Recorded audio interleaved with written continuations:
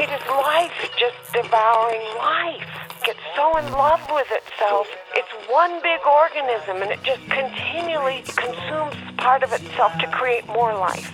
Nature is like creativity right before your eyes. And so I no longer saw it as good and evil or life and death. It all just became very natural. It's all life flowing into life.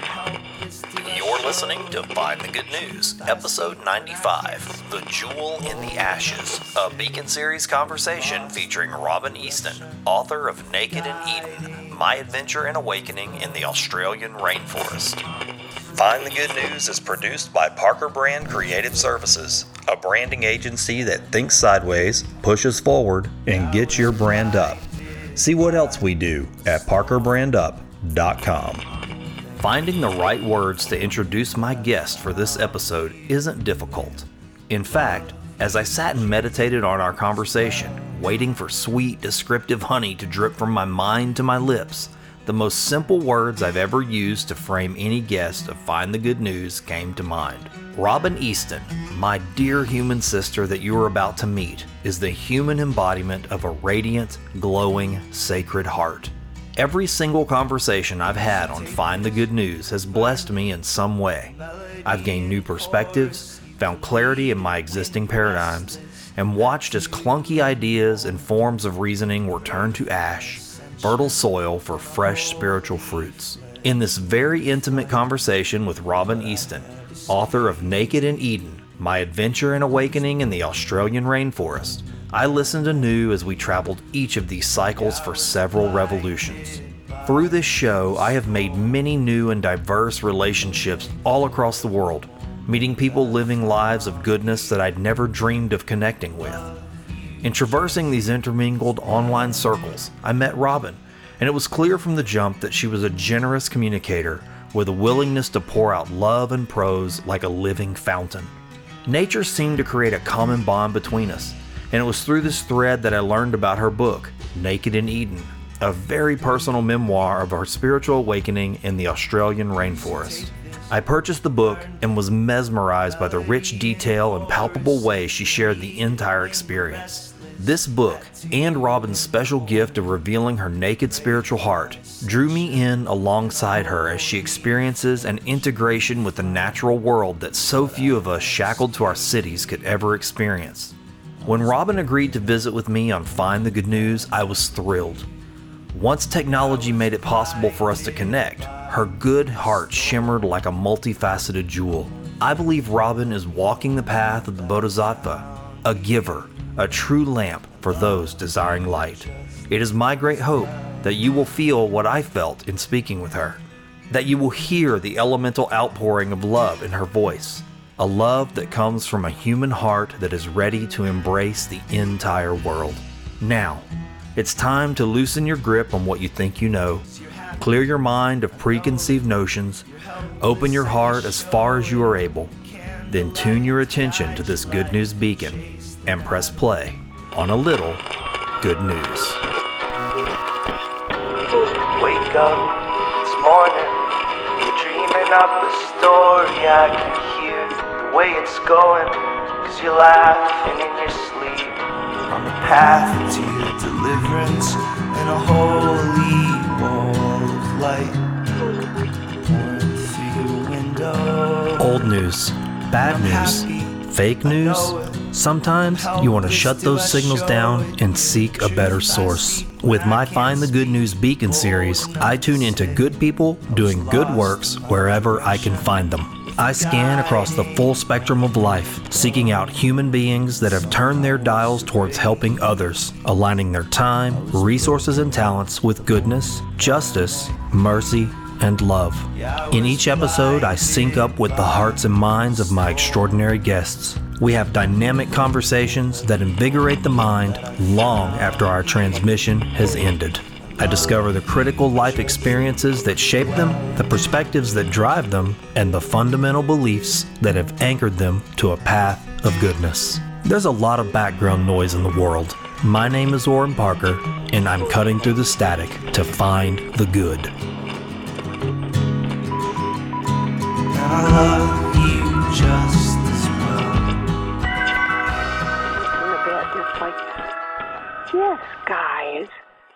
so unique.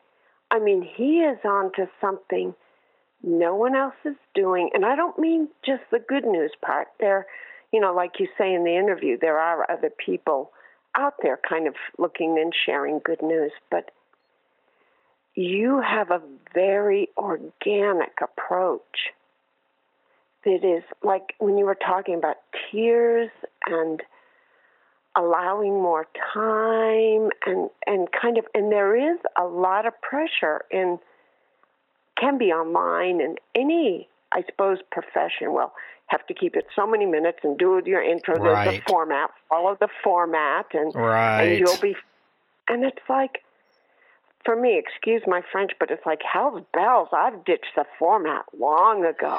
Exactly. God, I agree with that 100%. I mean, people want a structure, I guess, with a show. I mean, if you call it a show, people want a structure so they can identify it. But to some degree, I mean, if you're setting up these boundaries, you know, folks are just going to clam up and they're not going to get into that territory that we all need to get into, you know, really dig around.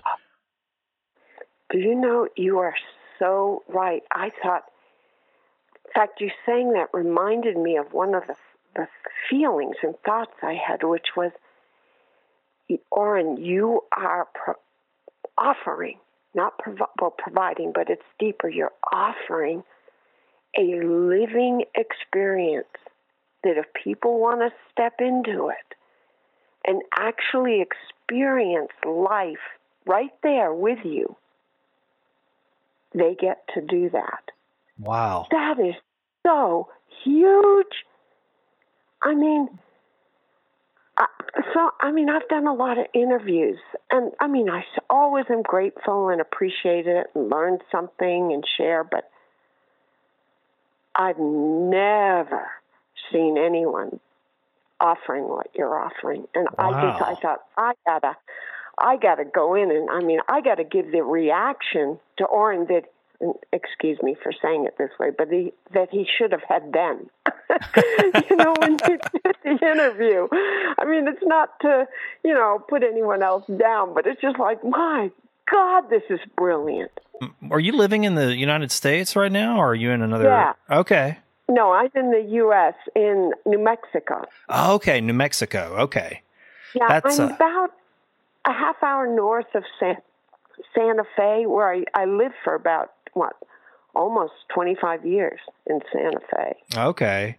I love listening to Father Richard Rohr's podcast, and he's out of New Mexico. Now, I'm not exactly sure where, but I believe that's the Center for Active Action and Contemplation, or Contemplative Action. I can't exactly remember right off the top of my head.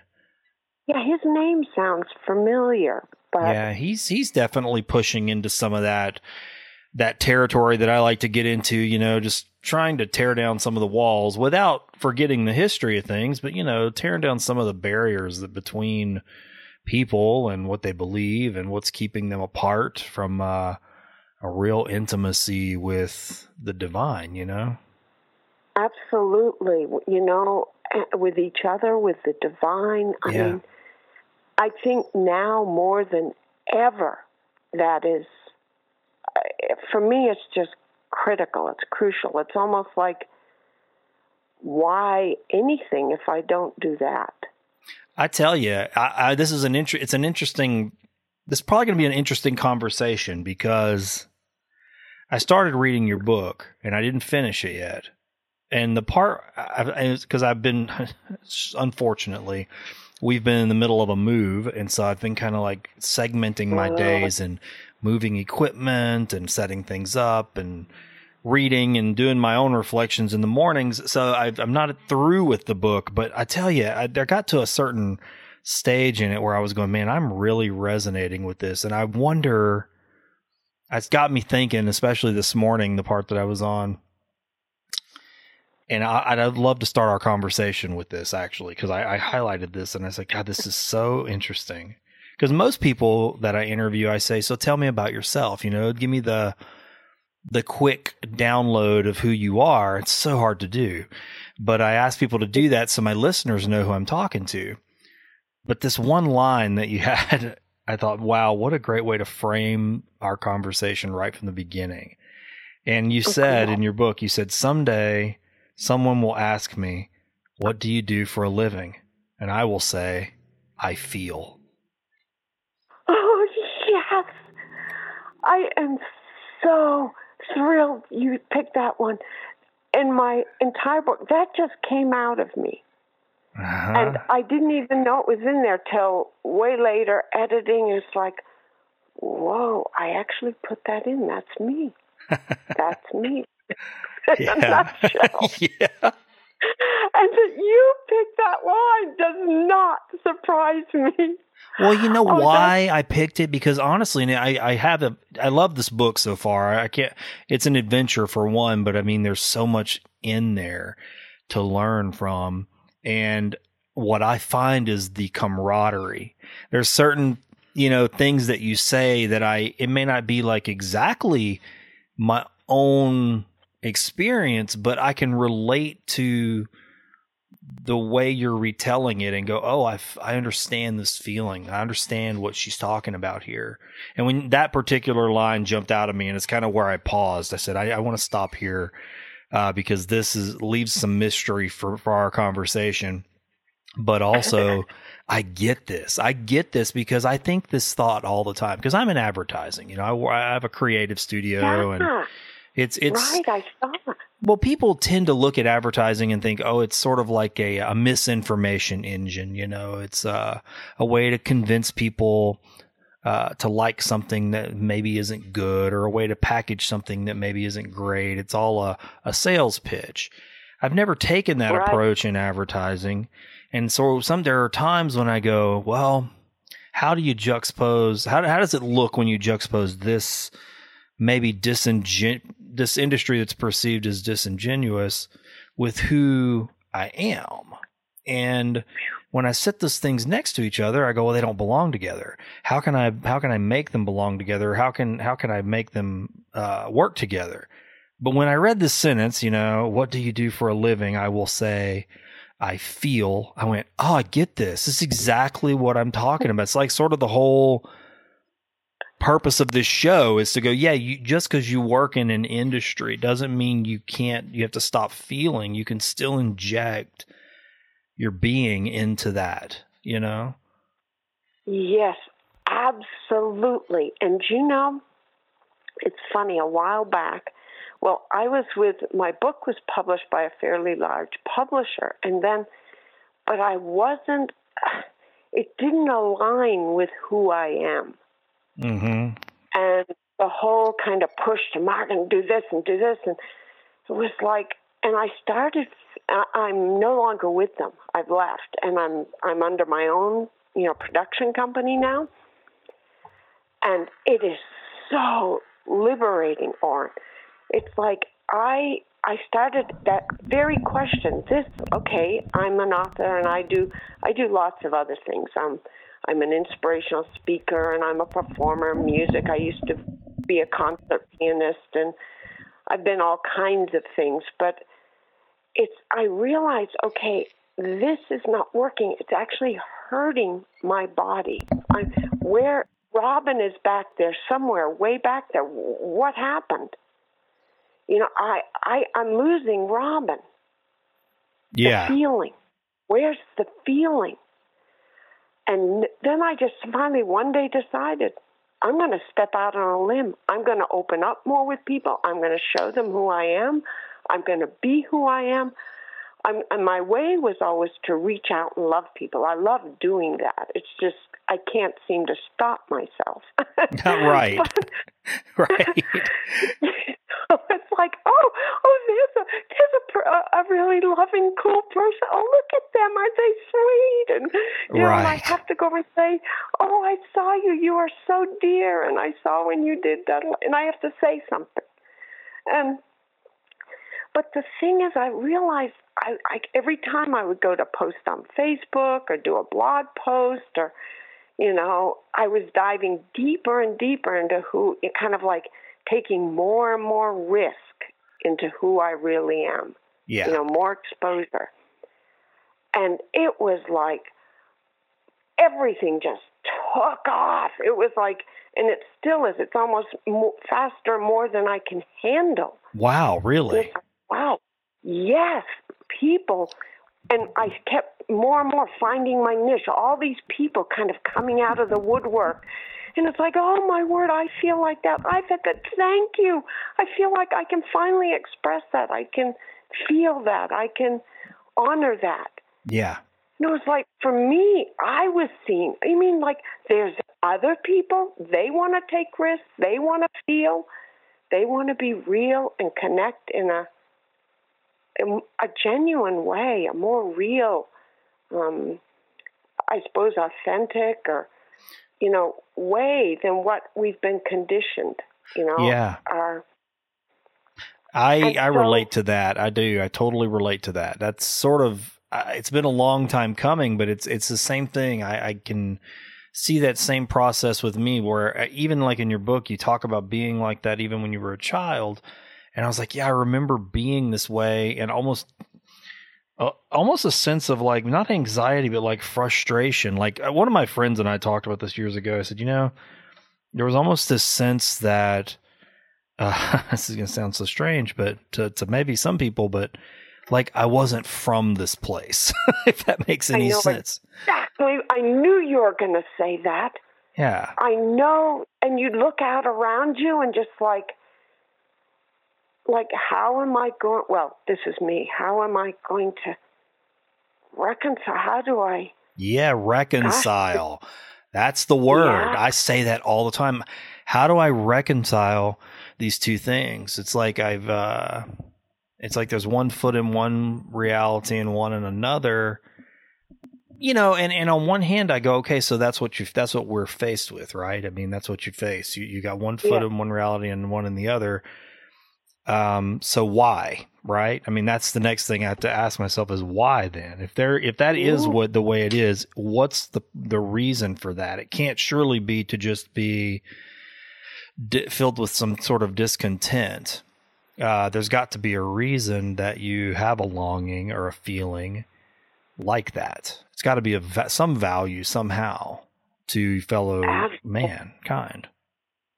And what was the last bit? A longing to, what was it? Well, it's like a longing to like sort of share that with other people. You want to go, hey, this feeling isn't just a feeling that's sort of creating discontent. It's actually something that has value for other beings, in the world. Yes. And I think it is also possibly like yours or mine. I mean, you'd have to say for yourself, but for me, it's like a vehicle to carry me more fully to myself and to more real full connections, vulnerable, beautiful, intimate, whole, like connections with another soul, another human being. And through that, it's like we say, oh, there you are. There I am. Mm. And in that, it's like we feel the divine or God. I am whole. Oh, my word. There, you are like me. And there's a strength that forms. Yeah. In that. It's so interesting. I've been thinking, I don't know why I've been thinking about this a lot lately, but when I was a kid, well, let me back up. And maybe you've been through this as well. I'd be real curious to hear, but you look back on your childhood and you start to think, well, maybe what influenced me? What were the things I was consuming or what was I doing that perhaps has painted my reality, the way or the lens through which I look at the world or life or structure things, my own personal cosmology, I guess. And so I was thinking about this the other day, and I remember as a kid, I used to read these comic books called ElfQuest. And I was thinking about them the other day because they were real nature-based things, this whole storyline. It was all nature-based, and each of these elves had like a different gift, in a way of, like each one had like a different magic that interacted with the natural world. And the one thing, though, that I thought, and it kind of keys in on what you were saying, you were just saying, oh, I recognize you, I see you, you're like me.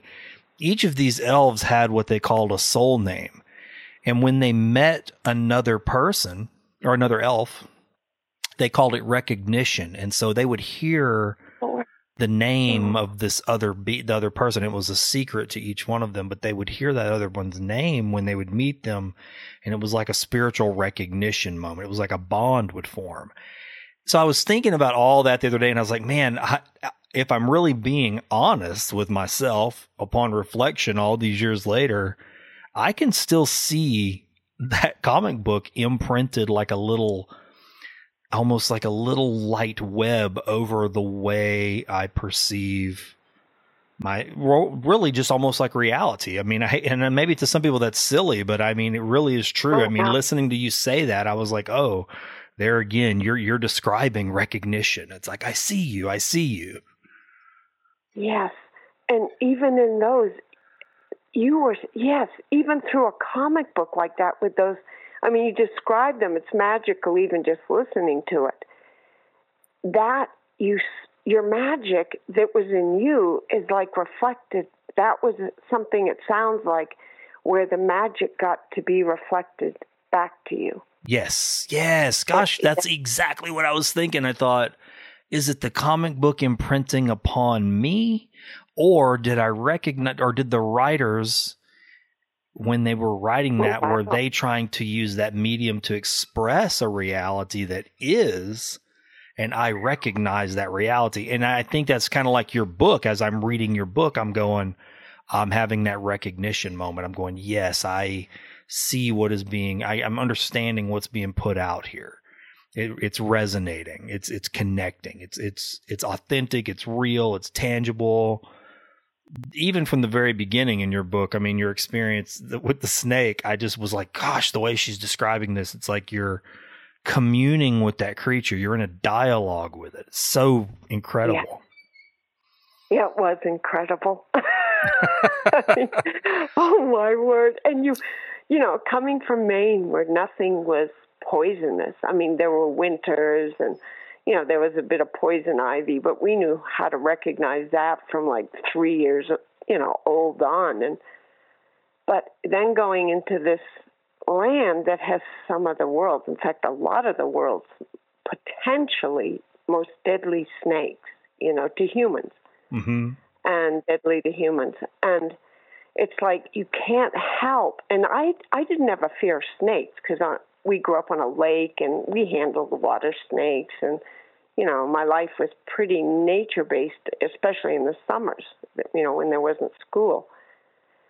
But all of a sudden you're in a rainforest that you know these beings are there, and along with many others. But the snakes they were huge teachers for me. I have other stories in there further on. The book kind of gets more, it goes deeper as it goes on, but they were, you know, you just, because they were, some of them, so deadly to humans, if you didn't know how to be around them, what their needs were, their habitat, you know, things like that, you just blundered along, you could potentially get bitten, and their venom is so deadly.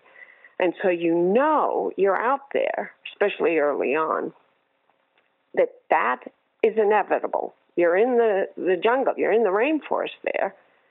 You're going to, at some point, come face to face with one of those. And you kind of, in your mind at first, in the young years, you know, you push it back, you know, like, oh, no, okay, I'm just here, it's all cool. And, you know, and you focus on the things that won't harm you. Right. But then you're always wondering, well, how would I respond? And you think, God, I'll freak, I won't handle it. And then the day comes, and there it is, right in your face. And the most amazing thing happened for me at the beginning of the book there, where, yes, I was afraid. I mean, I'm peeing, and my pants are down around my ankles. Right. And I mean, it doesn't get much more vulnerable than that. Right. The position you were in was completely vulnerable. I know. I mean, it was like everything that could possibly be testing me was testing me. And, but then to discover in myself this hidden, buried, unknown to me, sort of in my conscious awareness at that point in my life, this incredibly primal knowing and instinct to how to behave, what to do, and to even hear the snake's thoughts. And snakes, of all the animals I've communicated with, they are almost the fastest, clearest, instantaneous, kind of like thought to thought or knowing to knowing. Of all the species that I've communicated, they're amazing. Really? And I don't. Oh yeah, and I don't know if it's because they're really their only defense is their speed to get away or to bite. They don't have, claws. They don't have many of the other, defense mechanisms that other species have. Right. So maybe they've had to learn to assess quickly, more quickly in some ways. Yeah, that makes sense.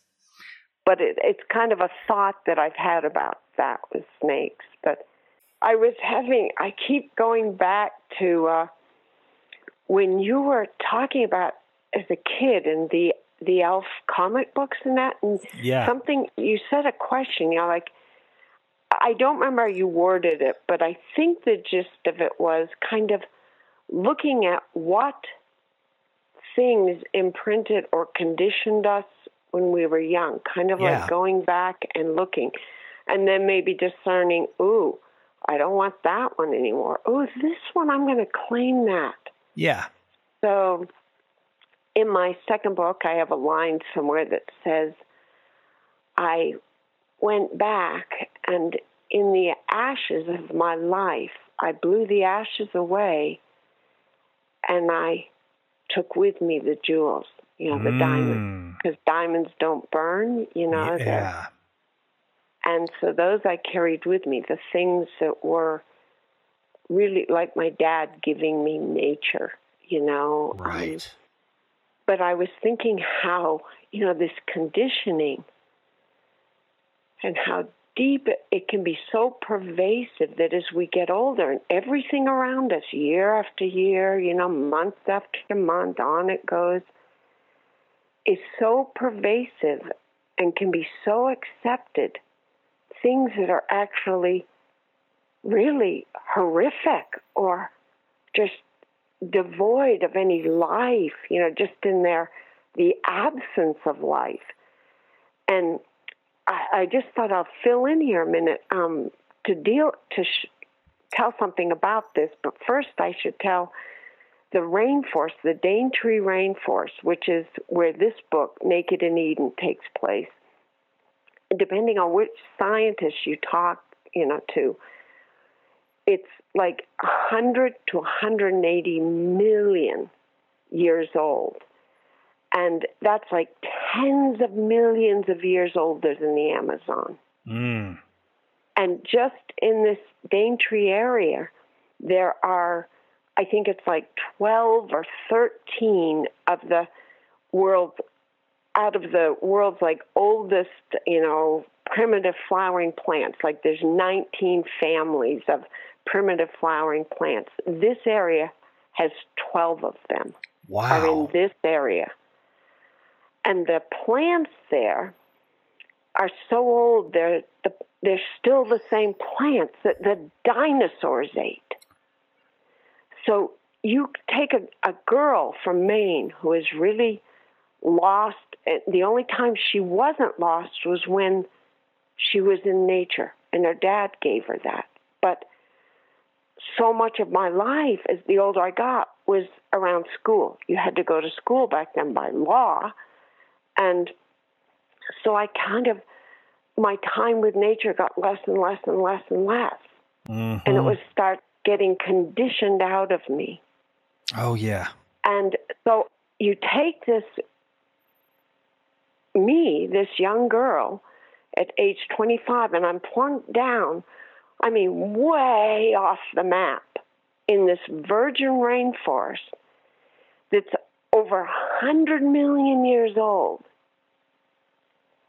and so far away from people and everything I've ever known, so far away from social conditioning. And I'm in this ancient dinosaur plant area with these trees and ferns and water you could drink that all runs right down to white sand beaches in the sea. And then just off the coast a ways is the Great Barrier Reef, the Coral Sea and the Great Barrier Reef. And to just go wild like that. I mean, there are very few now, really, opportunities for a person to kind of experience a more indigenous way of life, our indigenous roots, those early primordial feelings and way of life. And so I'm way out there with 100 million years old life, basically undisturbed.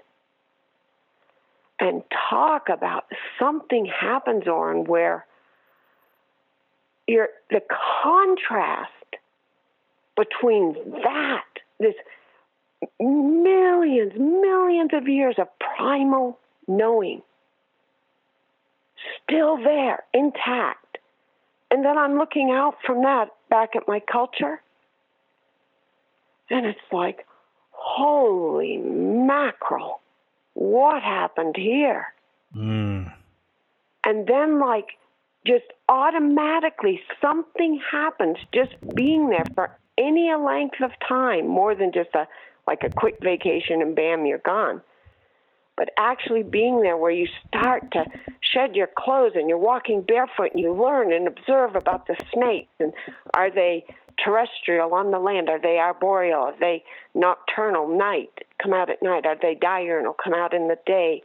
You know, do they during the heat of the day, you can't just step over a rock. They could be in the shade of the rock or the log, and you start learning. They're very territorial. Okay, this is a little yellow-bellied black snake. It goes here by the spring every day, and this one here. And so you slowly are shedding, leaving something behind you, this conditioning.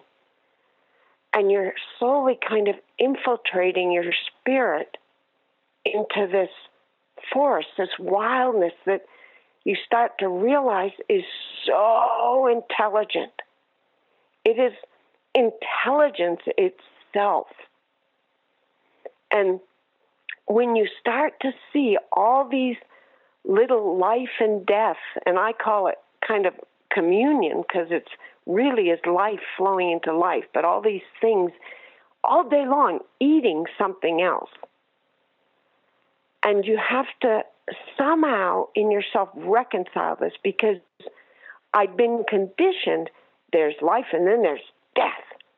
You know, life is good, but death is bad. And these creatures that go and grab something and eat it, and there's blood and guts, and they're evil, they're bad. The snakes, they're evil, you know, swallowing the little bird. Well, then you see the bird, the beautiful little bird, going and snatching up a beautiful butterfly, you know, that has wings almost as big as my hand. Wow. And so everything goes a kilter. It's like, wow, so the bird isn't innocent either. Well, maybe they're all innocent. Maybe it is life just devouring life. You know, like it's so in love with itself. It's one big organism, and it just continually devours, you know, consumes part of itself, life, to create more life.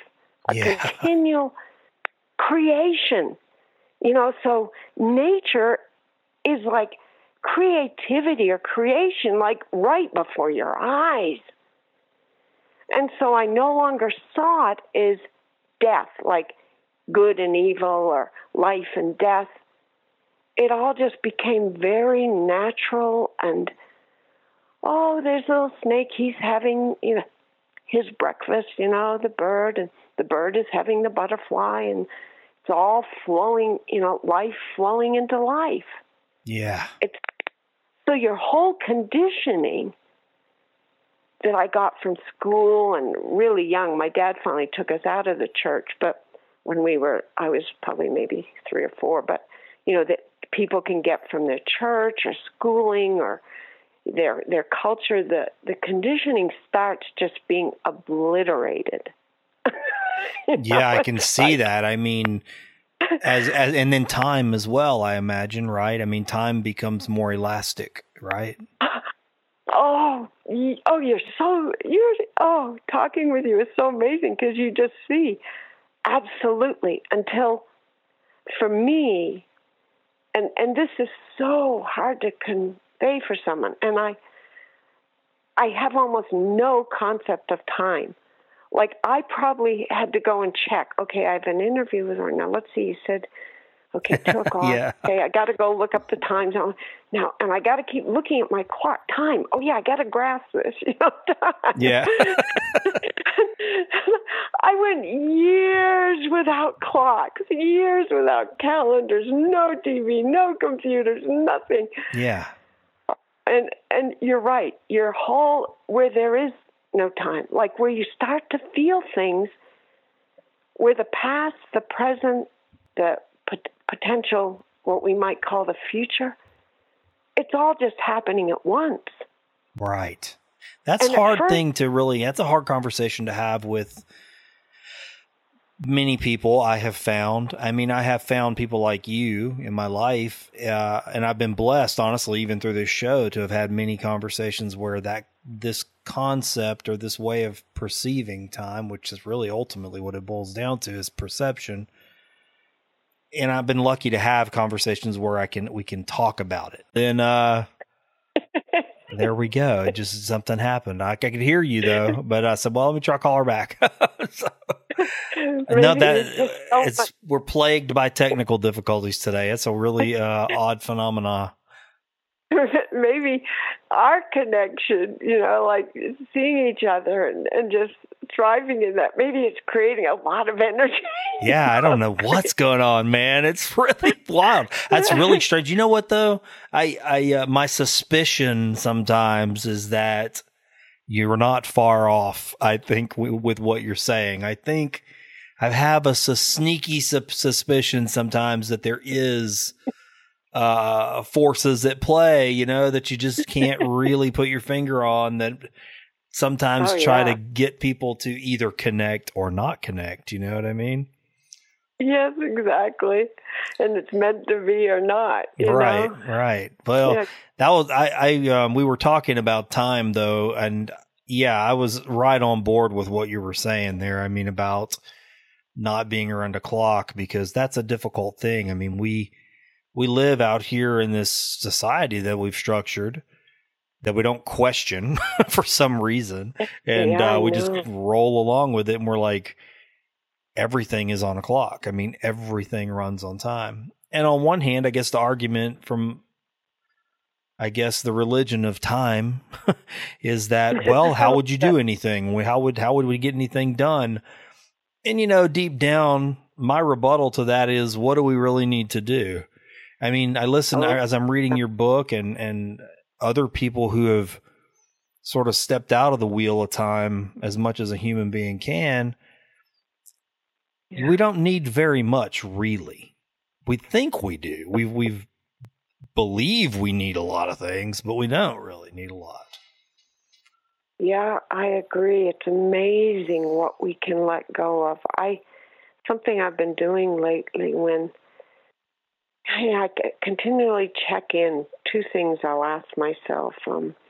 Where have I fallen asleep at the wheel? Where in my life have I fallen asleep? Almost daily. And then the other one is, have like sometimes a rigorous schedule, other days so, but I'll look at it and think, I might be getting, this is too much. I'm overwhelmed. I'll think, wait a minute. What really do I need here? And, what is really essential? It's amazing the things I can cut out. Yeah. And say, well, let's stack. I'll do that later next week. I'll do this, or just even the things that you can live without. Yeah. I mean, I've lived with just what would fit in a knapsack for years. Yeah. I'm not sorry. Go ahead. No. I'm following you. I was really just affirming that. I get what you mean. Yeah. Another thing, you were talking about time, and I was remembering, like in the rainforest when I started. I mean, it just happened, and I was ready, needing something in my life. But it's more than that. It's such an ancient, primal place. I mean, millions of years old, hundreds of millions, or 100 million years old. And it's like something happens real organic, almost effortlessly. And as long as we don't resist it, we unfold. It's like perfect birthing place is right there, and it is so amazing. So when I first started to lose my grip on time, I remember for a little bit it was like I felt disoriented and confused and like, wow, this is weird. And then I remember thinking one day, well, who had clocks, I mean, clocks don't go back to early when the Aboriginals were here. The only markers were like the sun rising, the sun setting, the slight shift in the seasons of certain plants that produce food, or the slight blossoming of leaves on some of the trees made them look pink and beautifully colored, the new leaves, and certain flowering plants. I mean, I think it was about just a few degrees south of the equator, so there's it's basically 12 hours light, 12 hours dark, and and so you get into a more, I know I used the word earlier, but kind of an organic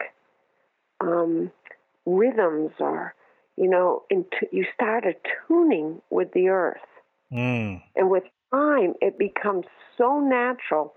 I remember when I first came out of the rainforest, and I owned a cabin way up north in Maine. I mean, I had to adjust, it was way out in the boonies, but up near Mount Katahdin, state park up that way. But I remember when the electricity was turned on in the house, I was like someone, I remember, I hardly knew the woman, but I'd met her in town, and she came out, and I'm standing there at the kitchen sink, turning the tap off and on. She said, "What are you doing?" And I said, "Look at this. Look, water, no water, water, just right out of the tap." And then the light, turning the light switches on, and then having gone years without lights, no lights, and just to bed with the sun, awake with the sun, and turning on a light after dark, and feeling myself getting all agitated, and it was too much. I had to turn it off.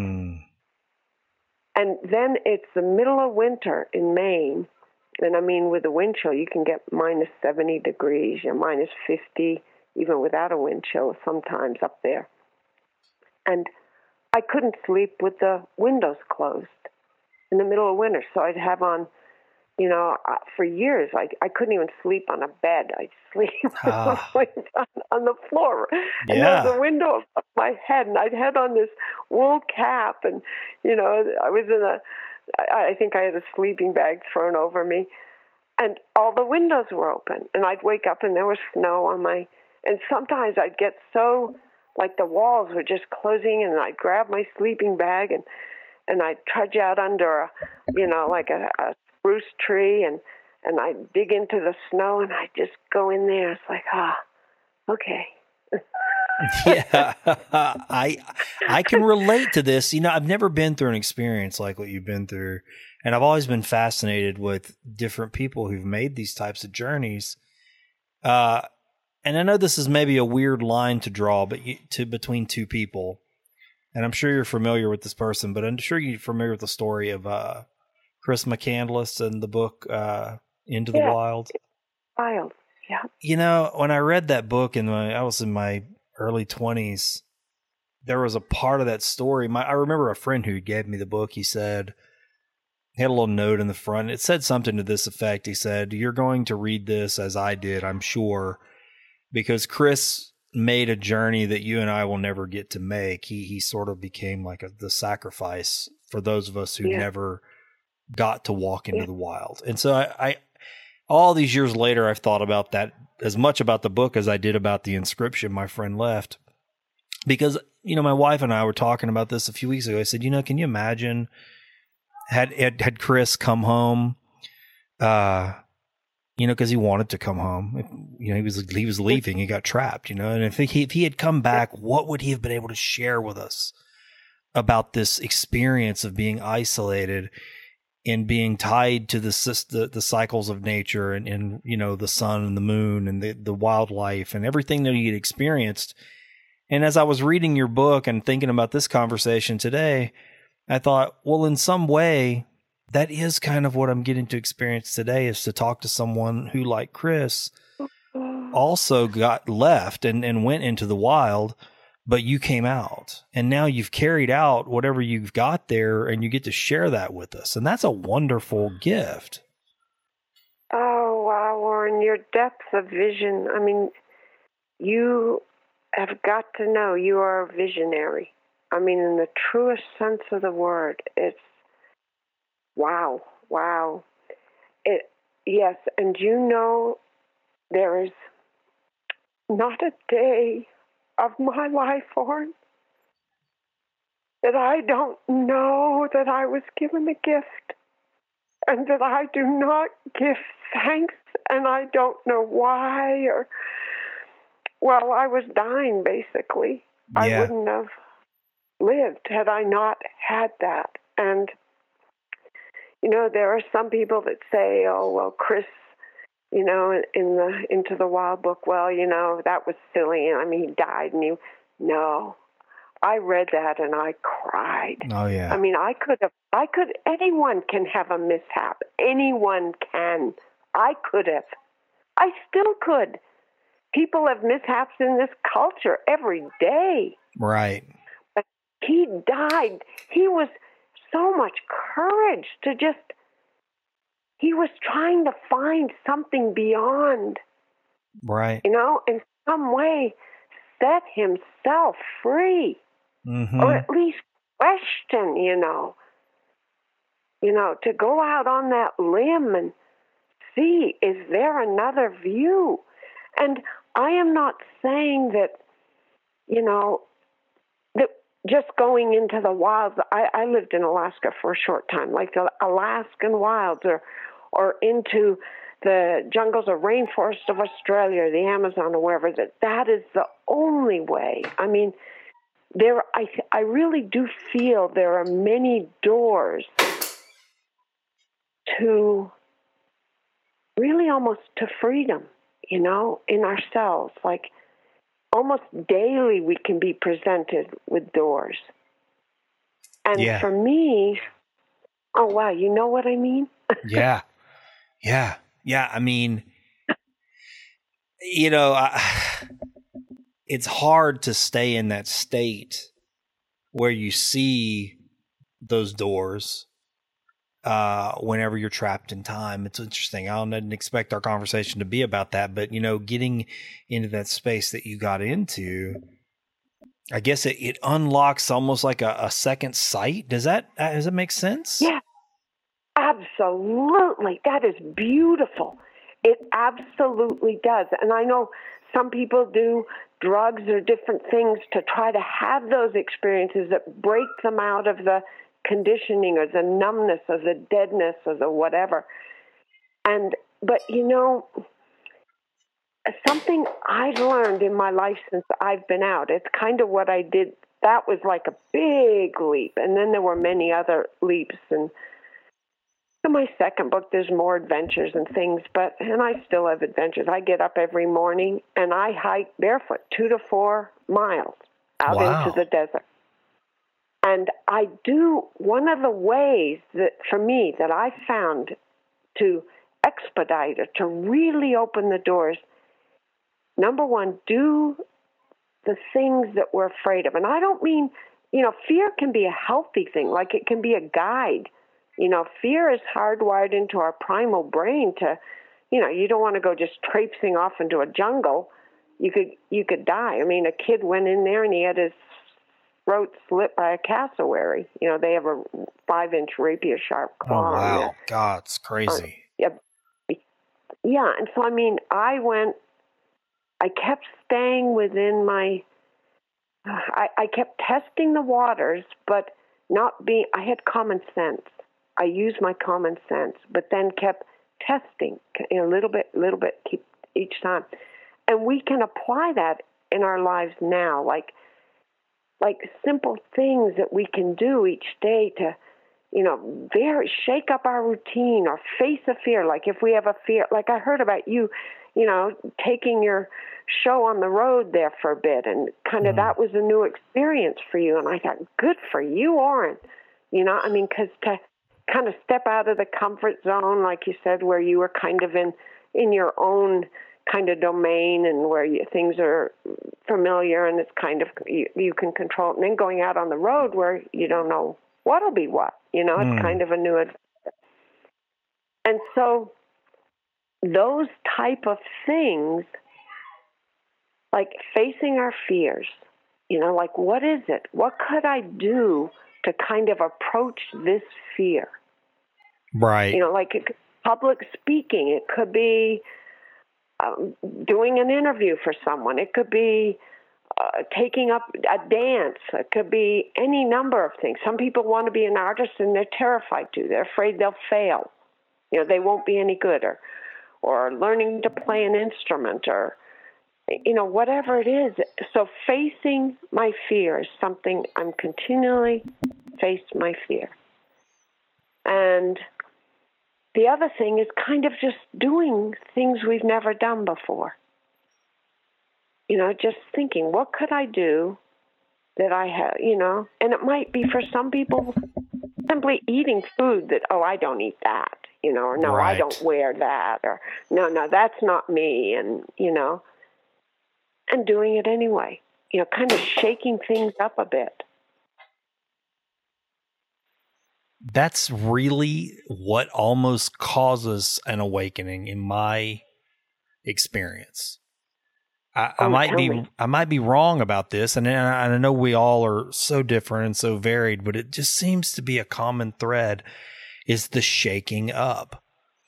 It's like that's the part that where the ground stops feeling so certain. For me, that was what it was like, and I wouldn't want to speak from an arrogant place because sometimes that can be perceived that way. And I know I tend to almost be repulsed by that, or repelled, maybe not repulsed, by, I guess, ego or arrogance that surrounds an awakening experience. Because it can come off that way. It can seem like someone maybe setting themselves up to be special or raised above others. Yeah. I'm not a big fan of that kind of thing. No. But at least in my humble experience, it was like you just said, like things getting shaken up, like the components, you put your foot on the ground and things didn't feel certain anymore. And if I would have just stepped back, that's the way in my reflection on it was, if I would have stepped away from that uncertain place where I stuck my foot, then I wouldn't have ever stepped through, because if I would have held back, it wouldn't have broke up the ice, so to speak. I mean, so by stepping forward on that uncertain ground and then the ground just giving out underneath me, I fell in. Do you know what I mean? I mean, I just fell in because I didn't have a choice. And then what's so delicious is when you fall through, like the ice or the ground gives way, and you can't easily get out. Oh, right. So you're stuck there and you have to grow, Right. It's like, and you might spend a whole other time, bemoaning your fate and pity partying or whatever. Oh, I have some of that in my second book. It's great. It's delicious. And then finally you realize, okay, no one kind of like, for me, no one else can help me out of it. They're all trying to get out of their own pits. Yeah, that's so interesting because that's literally, that was almost like the next thing I was going to say. Some paraphrase of what you just said was, who's coming to save me? I mean, who's coming, right? I mean, nobody. Exactly. Nobody's coming. I'm here, and I just fell in, and okay, what's next? I mean, I'm on the ground. I'm at the bottom of a hole or whatever that space is, and there's no rescuer. Nobody knows I'm here. It's almost like nobody knows nobody knows I'm here. Oh my word, that is it. My wording was, they don't even see me. No one even knows I'm here. They're okay with it. It's like, I'm kind of invisible in my pit here. You know what's interesting about that? Now, I never really made this connection, but I guess in a way it's a part of maybe having like a second sight, is looking around at the world and realizing that on the outside, all these other human beings that we encounter, we really have all these prejudgments about them, but they might also be in that very space that we're talking about, going through something right on the precipice of a great awakening.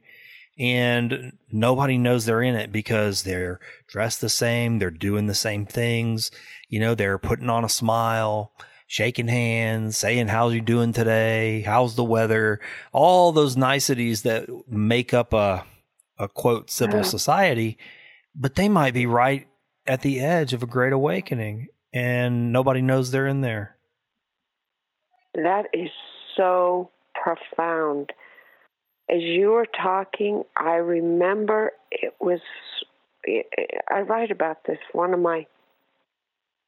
I'm in the pit, and I finally realized, you mean, well, first I realized, oh my word, this is humanity. So many of them are on the verge of their great awakening, or they're in their pits struggling, or they have their own,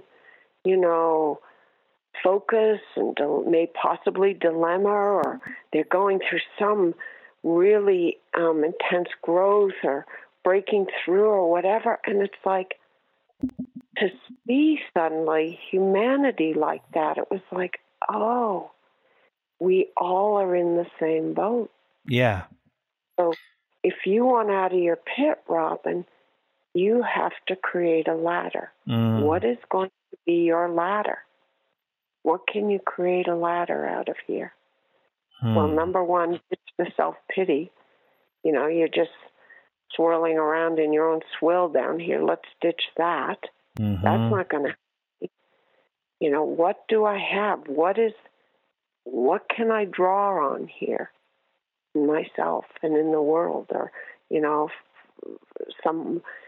something outside me, a stronger, greater force than myself. Someone might say like the divine or God. Or, well, I mean, for me, that was what it was like. I mean, I've told the story in varying degrees over the years, but it was like that for me as well. And exactly as you said, when I stop, and in a way it's weird because on one hand, it can sound like I'm saying, well, when you get in a hole, all you have is yourself to lean on. And that can be almost reinforcing the ego to some degree. I mean, you can go, I'm great. I did it all on my own by my own strength and my bootstraps and all that stuff. But really for me anyway, what I almost mean is like, I almost had to give up all of me because everything I had done was what got me there in the first place. And so now that all of me is in here, and all of me got me here, what's going to get me out? And then it's almost like I've always, to some degree, I've called it a mystery. Whatever greeted me and saved me or woke up, maybe nothing woke me up. Maybe I just got out of my own way and was able to see something that was already there all along that I just could not see. Maybe I got hints of it and was sort of wanting it and wanted it, but didn't know what it was. I don't know. It was like a mystery approached. a mystery sort of wrapped its arms around me. And does it make sense? It's like, because I was in the way of it. I was completely in my own way, trapped in my own stuff. I like that. I totally get this.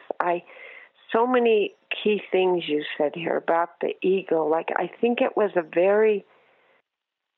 couple things about the mystery and about when you're seeing everyone else sort of from my pit. It was very humbling for me. Oh, and I think I got like another key compassion point in my life. Oh, and so my parents, in some ways I started to realize there almost is no such thing as parents. They're just like me. Yeah.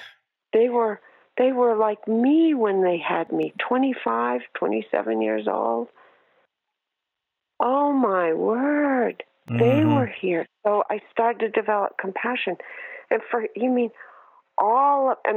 I had my tantrum and my, pity party and all that. And then I realized that wasn't getting me anywhere. And then it's like, oh, my word, humanity. And I wept. I wailed in the forest. They too are all struggling. We all are. This is humanity. And I felt so much love and so humbled, that it was an amazing feeling. And with that, so much I let go of. You're right about to where I write in my second book that I'm working on about a death and kind of a rebirth. That wasn't my words at the time, but I hear people use that now, so it's kind of a communication bridge. But everything that I thought was me and really kind of had been me that I'd taken on was like died in that kind of awakening. It's like in the whole vision of the world and of humanity. And then another feeling. So there's that death and then a rebirth kind of in the forest that's a whole other side thing. But seeing humanity and this feeling of first time in my life wanting to love people. Because I at that age, I assumed, okay, or kind of pondered and made it maybe an assumption at that stage, but if I'm going through this, whether they're varying levels of awareness of where they're at, just like I wasn't aware at first and becoming more aware and blah, blah, blah, but they are like me.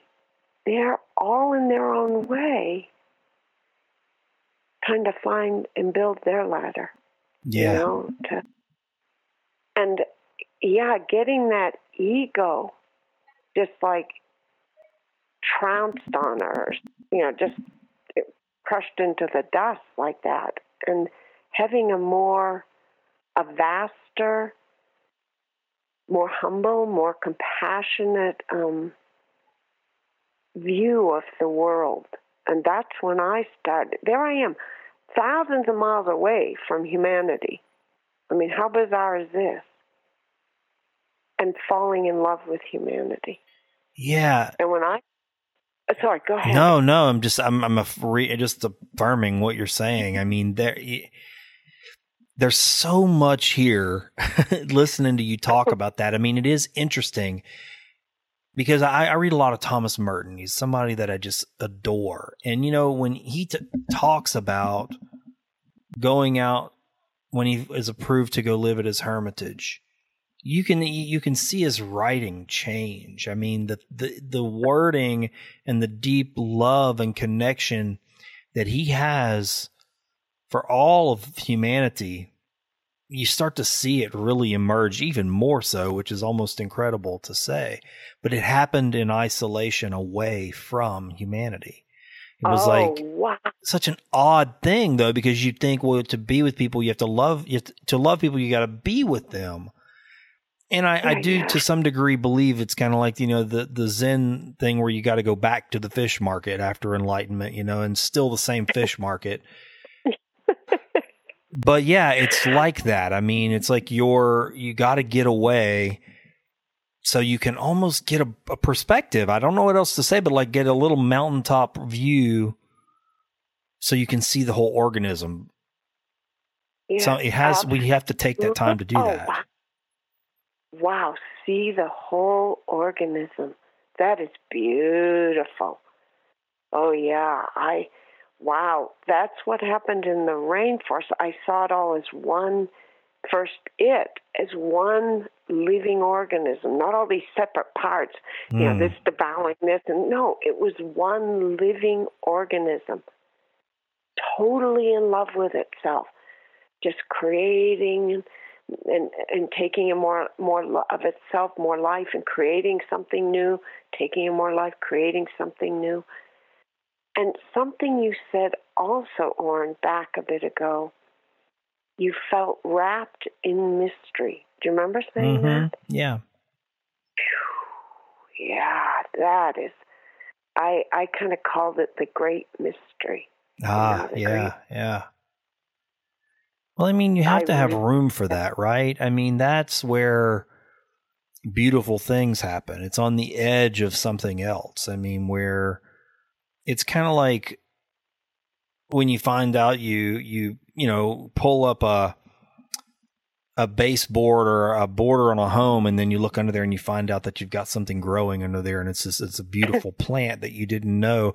You see the edge of maybe some trim that you had, like a bordering flower that you put down, and you're like, oh, this pretty little flower along the edge. And then when you dig back, you go, oh my gosh, look at this. It's grown into this huge field that I didn't even know existed. And I'll tell you, it's funny. What made me think about this was I have this little flowering vine that I love in my garden, and I put it there because I was driving down this street in our town, and it's kind of a cut through. There's nothing on it. There's not homes on it. It's sort of like fences on either side of the street. All the homes are on the streets either side of it. And so I like to drive through there and pinch plants, pull me a little plant here and there, something that I can root, because all these homes on the street, they have these gardens that have been left unkept, and in the ditches behind their fences are all these beautiful different plants. And I tell my wife's like, you come home with plants off that street all the time. I said, well, this is a forgotten street, but the backside behind their yards are full of the overgrowth, Oh, that is so it's funny. A lot of my friends call me Robin Plants because I rob plants. And you're telling this, and I'm just laughing. And it's like, I'm thinking, yeah, you little plants, you go home with Oren. It's good home. I'm a plant pinching son of a gun, man. I'm going to pinch them if I find them. You better watch out. Man. And they thrive at your place. Your photographs of, oh my word, it's like you are so enmeshed in there so intimately. The little skink and the little water lilies and the things that you photograph. Your photography is just stunning. And it's a reflection. It's like you're putting these photos up, right? But you're saying, here, this is who Oren is.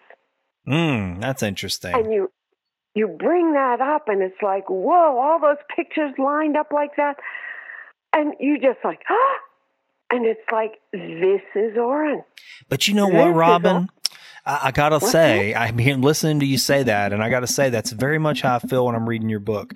And okay, so yeah, I can take a little flower, and a lot of people do this. I mean, some of our greatest spiritual teachers, that was the way they taught too. They're like, look at the mustard seed, or look at the head of wheat, and they use these things as metaphors. And so I can maybe see a flower and share an inner reflection that I'm having off that one flower. But look at what you did. That's the beautiful thing. You've taken not just a flower, but a whole rainforest, a whole ecosystem all its own, and shared that with the whole world. It's sort of like this kaleidoscopic outpouring.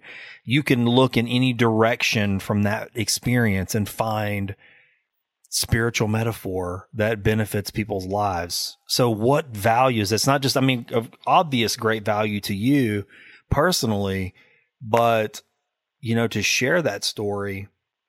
And as it seems you're sharing it in a second book, that's also, again, just another, you know, beat of that drum, a vibrational ring that just goes out a second time, you know, to get even further into that. And people who read that, it touches their lives. It changes their lives because they go, oh, I want some of that. They may not be able to all go do the rainforest. They may not all be able to get away, but they want just, maybe it doesn't take that. And they just need a taste. Exactly. You know? I agree. What is it? They want life. Yeah. They want life. They want that. We all do. I mean, it may get buried, but it's never lost. I don't believe it's ever lost. My little spark was so buried by the time I got to the rainforest, I was dying. And physically dying. But it's always there, and we can never, I feel like we can never distinguish, no, what is it? Extinguish. Extinguish that spark. That's like who we are. It's like someone might call it the God light, or the great mystery, or the life force. It's come from the stars. I mean, it can never be extinguished because we are life. Yeah. We are life itself. Yeah. There's something about that. There's something special about, and maybe many people have had this reflection, but, you know, just for me to rest in the idea that, you know, it's the old joke, if a tree falls in the woods and there's no one there to hear it, does it make a sound? You know, you've heard that. I've heard it. Everybody's heard it. And it's supposed to be a funny little joke, like almost like a Zen koan type of thing. But I think about that almost with humanity sometimes, and not just humans, but I think about just eyes, you know, just a sense, one sense. If there are no senses to perceive these beautiful things that have been created, not just on Earth, but in the whole universe. I mean, how amazing a creature, how amazing a gift. Let me say this. Is it to be a human being, to be able to have all these senses and eyes and a mind to not just witness all of this stuff, which makes it real in a sense, but then to be able to contemplate and put your heart upon it. That is an incredible thing, to think the universe gave rise to its own witness. That's unbelievable. I have tears right now on my face. I'm sorry. I hope that was recorded. It is so beautiful. I want to hear it again. Well, I hope it, you know, it's just, it's something I think about sometimes. I'm sure you felt that way in the rainforest, you know? I mean, and you've probably taken that with you now. You're a witness forever, you know? Yeah. And wow. I feel like in you sharing that, Oren, I feel like I was just seen. And how much life, whether it's a deer or like the deer, the beavers, the different animals that I call in and will come and just stand with me, be with me. Yeah. I don't touch them or feed them or anything. They just like come and sit in the space, love. But it's like they too thrive on being seen. Just you putting that out made me feel seen. You made my world real. But you are those eyes. I mean, it's obvious to me And I'm sure anybody who is attracted to a work like you've put out there, and then the work you're doing with others now, you know, they sense it, they see that. To me, maybe that even is, and I don't know. I mean, I've never really sat and fleshed this thought out, but I mean, maybe that is what we are to be, is to just behold, and in a way that behold the beloved, I guess, to some degree. It's like that we're in a dance. I mean, with the thing that created us, if thing maybe isn't the right word, because that implicates that there's something out there. But we're in a dance. We're in some kind of a relationship with it. I mean, and to be able to witness another creature. I mean, just even going back to the beginning of your book, when you're talking about that snake, I mean, you draw me in as I'm reading those words, and you're describing this creature, and almost the intense anxiety and fear is replaced by this sort of sedative awareness. The way you internally dealt with that and processed it all right there in that moment. I mean, it seemed like you were nose to nose with this creature that could very much take your life, but you were in a relationship with it that went beyond this normal human versus nature, I guess, dynamic that we sort of live in. And so there was like a oneness there, even though there was threat to your life. I don't know. You were a witness to me in that moment. Yeah, absolutely. Something, and like I said, I always wondered, you wonder, how will I react? They're out there. What'll happen? Will I be able to? And you're trying to prepare yourself, and there really isn't any way. There's going to be that first, at some point, there's going to be an encounter. And something, even, it was almost like there was me with the snake and then this other me marveling. It's this primal, there's this primordial. Part of me just blossomed. Whoa. Yeah, it's like you got activated. Yes, it activated something I had never felt in my life, didn't even know was in there, not consciously. And it just activated and starts blossoming and coming into full, presence, and I loved your thing about kind of the sedative. What did you call it? Awareness? Yeah, like a sedative awareness. It wasn't not like a heightened, sharp awareness where. To me, like a sharp awareness would be something where you're really focused on something with an intent. But like a sedative awareness is almost like, to me, again, I'm just making this up as I go along here, but like it's a calming awareness, like you're just in it. You're almost beyond your own skin for a little bit, if that makes any sense. Absolutely. Almost like there was none of me in it anymore. Yeah. Like something of me just like, and something else took over, and yet I was aware, and just information coming, and then knowing I have to respond, just sort of naturally happening. In fact, not even knowing I have to, it just happened. And yet this other part of me kind of here, just marveling over this, my word. Yeah. It's interesting. I mean, I'm thinking about trying to put myself in your shoes, and I kind of had, especially being in that environment. I mean, I love being in nature, but I've never been in nature long enough for myself to really fully just sort of begin to melt away, or my identifiers. And I guess I started thinking about this as a while back, and then I was reading your book, and it kind of dredged this thought up again. And I thought, nature, I guess it allows for that heightened awareness, because for a human being, perhaps because when we look at nature, we can think of how threatening it can be. It can be very beautiful, but nature threatens us, so there's a fear factor there. But nature by itself is not good or bad, right? I mean, it just, what you talked about, the consuming of the creatures consuming each other, and then new life being born, and then decay, and then bloom. All of that's just life consuming itself to create more life. So nature is violent and is red and tooth and claw and all of that. But it's only the human being that perceives it as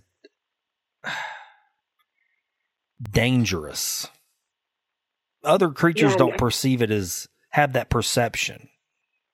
They don't even have that at all. I mean, they may have fear or survival mechanisms or instincts, but there's not a thought of it being bad or good. It just is. It's like a resting. Sorry. What was that? It's like a resting aware, a resting in it. They're just in it, you know? Yes, kind of like it just is. It just is. It's kind of holding us. We're there. And yet humans kind of, can take it even beyond bad to, well, from what I've heard people tell me when we've talked, but it's evil. You know, oh, the evil snake or the evil shark or the evil, you know, some of the predators that when we're in the food chain can potentially kill us, eat us. And the thought that something out there could eat us, I mean, it's like we become very indignant and plus horrified and whatever. Yeah. But, you know, I was thinking, it's like this talking with you is amazing. You have a stunningly beautiful intimacy or communion with nature. It's one that I feel. I mean, you may not be out in it and you know, all the time, or maybe like you said, what you said about for a long time, you know, extended period. But it's like, and I sense this in you just when I was, you know, exploring you on your photos and your interviews and different things on the internet, but it's like, oh, Loren is a force of nature. He's moving through this world, through this culture, as nature. Oh my God! And I sat there one day, just something I had read, you'd written, and something I'd looked at, and tears just kept coming to my eyes. And I said, I know this life force. He's nature. He's nature. And even beyond, well, nature is, to me, is the divine. You know, nature is like my church. Oh, God, yes. I relate to that. When that right there, I probably, like you, I have to assume that you're probably not in a particular religious tradition of any kind. And I'm not either. I mean, I have things that I've adopted into my life, you know, and I treat that the same way as I almost treat plants, you know. Like I said, I'm a plant pincher, and maybe you're the same way, but I pinch religion as well and spiritual practices as well. It's like, you know, if something resonates and if it will take root, that's the other thing, like the rooting of a thing. I mean, I can pinch plants and then bring them back, but if they don't acclimate properly and I can't get them to root, it'll never grow here. You know? Exactly. And so I find spiritual practice and religions to be similar. It's like, oh, that I look at that the same way and go, oh, that will probably root in me. That resonates, and it will probably root and graft if I practice it, if I apply it.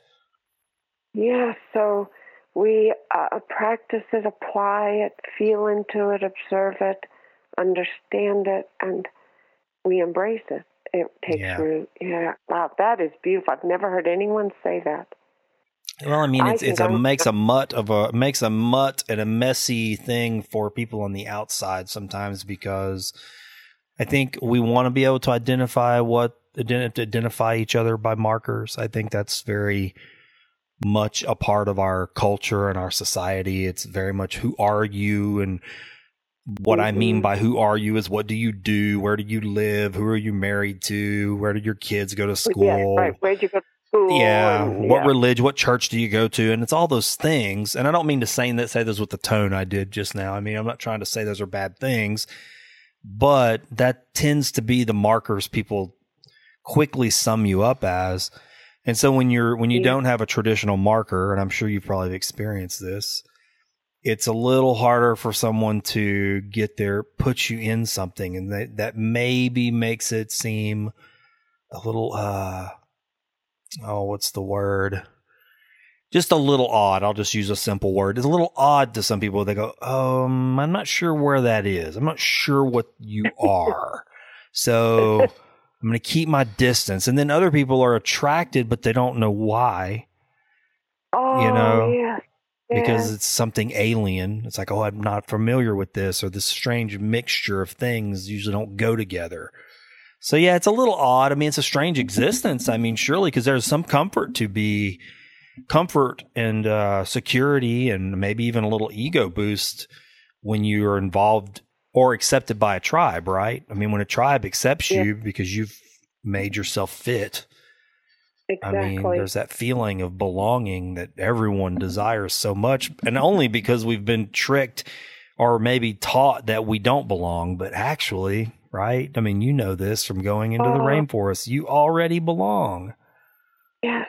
Oh, we already do. Already do. It's almost like it may get buried, but really, my feeling is that we can never not belong. It's like just remembering that we already do. Yeah. No doubt. I remember. Sorry, no, go ahead. No, that was it. Just affirming what you said. Yeah. You know, I reached a point where once I kind of climbed out of the pit, accepted, and saw humanity and cried, and I wailed for myself, wailed for my parents, wailed for my grandparents, wailed for all of humanity. I mean, I'd go into the forest where miles around, no one could hear me. I had that great gift of being able to wail. I felt like I was wailing for all of humanity. I mean, I think we can all, that kind of is in us. When we connect to all of us, and we develop for the first time, well, I did in my life, empathy. And so we feel our own feelings, and we understand how others can feel and do feel. And I mean, there may be variances and whatever, we're all unique, I think, but there's an overall feeling of empathy. Oh, yeah. They're like me. And you feel this amazing, for me, I did, sense of belonging. Oh, we're all in the same boat. And then kind of I went through a phase where I, like you talked about the ego, like so humbled, realizing it wasn't the way I thought, and it was, it was everyone, we were all kind of the same. And it's not good or bad, right or wrong, and sort of opening up so vastly in myself, I had no defenses left. And my whole life started just unfolding, memories going back and back and back, things I'd forgotten, both amazingly beautiful and horrifically painful. And I mean, the whole mix, and seeing both the gifts that I was given, like my dad, today's his birthday. Wow. He's no 5, but today is his birthday. And he gave me the gift of nature. He got rid of our TV when I was probably 4 years old, and he said, I want my kids, I don't want them watching other people's lives. I want them living their own lives. Yeah. And he started taking us into nature. I mean, 6 kids. How did he do that? But anyway, he did, and it was a huge gift. And so going through my life, finally just committing, okay, show me, lay it on me. And like falling in love with things, and then horrified and wailing and feeling fears and heading straight into it. And I started having dreams and visions and memories for about 3 months, 2 to 3 months. And during that time, I did a vow of silence. Didn't speak one word to anyone. How long? What was that? How long did you do that? 3 months. Wow. Not one word. No, other than crying or wailing. And I knew I was saving. At some point, I realized I was saving my soul, that if I didn't want to die, that I had to let life in.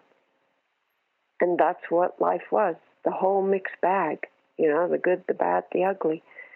And thinking, though, still some part of me thinking when I got to the end of this journey, this incredibly deep, intense, at times terrifying, at times just so much beauty. I could, my thin little body could hardly contain it. It couldn't, I'd be almost sobbing from the sheer beauty of life. And thinking when I got to the end, then I would find I'd be with the real Robin. Ah, yes. But when I got to the end, it was all gone, empty. Everything behind me vaporized. And there was just I called it the great nothingness or the great emptiness. And during those, then probably for another couple of months, I don't even think I spoke then either, because I was every day going from wherever we were camped, or at one point we started to build the place, but I was torrential rain and I was hiking naked every day, miles into the rainforest. And I remember feeling like what had I done? What have I done here? I've obliterated Robin. I've killed her. Oh, wow. Oh, my. I've killed her. I can't get that back now. I've burned all my bridges. I can't, I can't make numb what I know now. I can't undo the knowing. I can't undo that. And because I know now, I've seen, I went back and looked at it. I can't undo this. And now I have nothing. And one day, I had hiked up into the jungle, followed a creek, the rainforest. And I sat down and I was sitting there and I said, okay, I can handle this nothingness. It's the first real, honest, true feeling I have ever felt. It's mine. And I'm claiming it as mine. I knew it was solid, honest. I knew it through every cell of my body, my being. And it was who I was. And then I said, but am I going to always be here alone? Oh, man. And I started to cry. And I hadn't been able to cry for quite a while. And I heard a voice go through me, and it said, you are not alone, child. I am here in this great nothingness. You are me. Now that you are empty, there is room for me to come in. Man, that's something. That's it right there, isn't it? That, for me, it was. And there I knew who I was. There was, I don't even know if I have words, Oren. I don't even know how I'm trying to write this. I don't even know.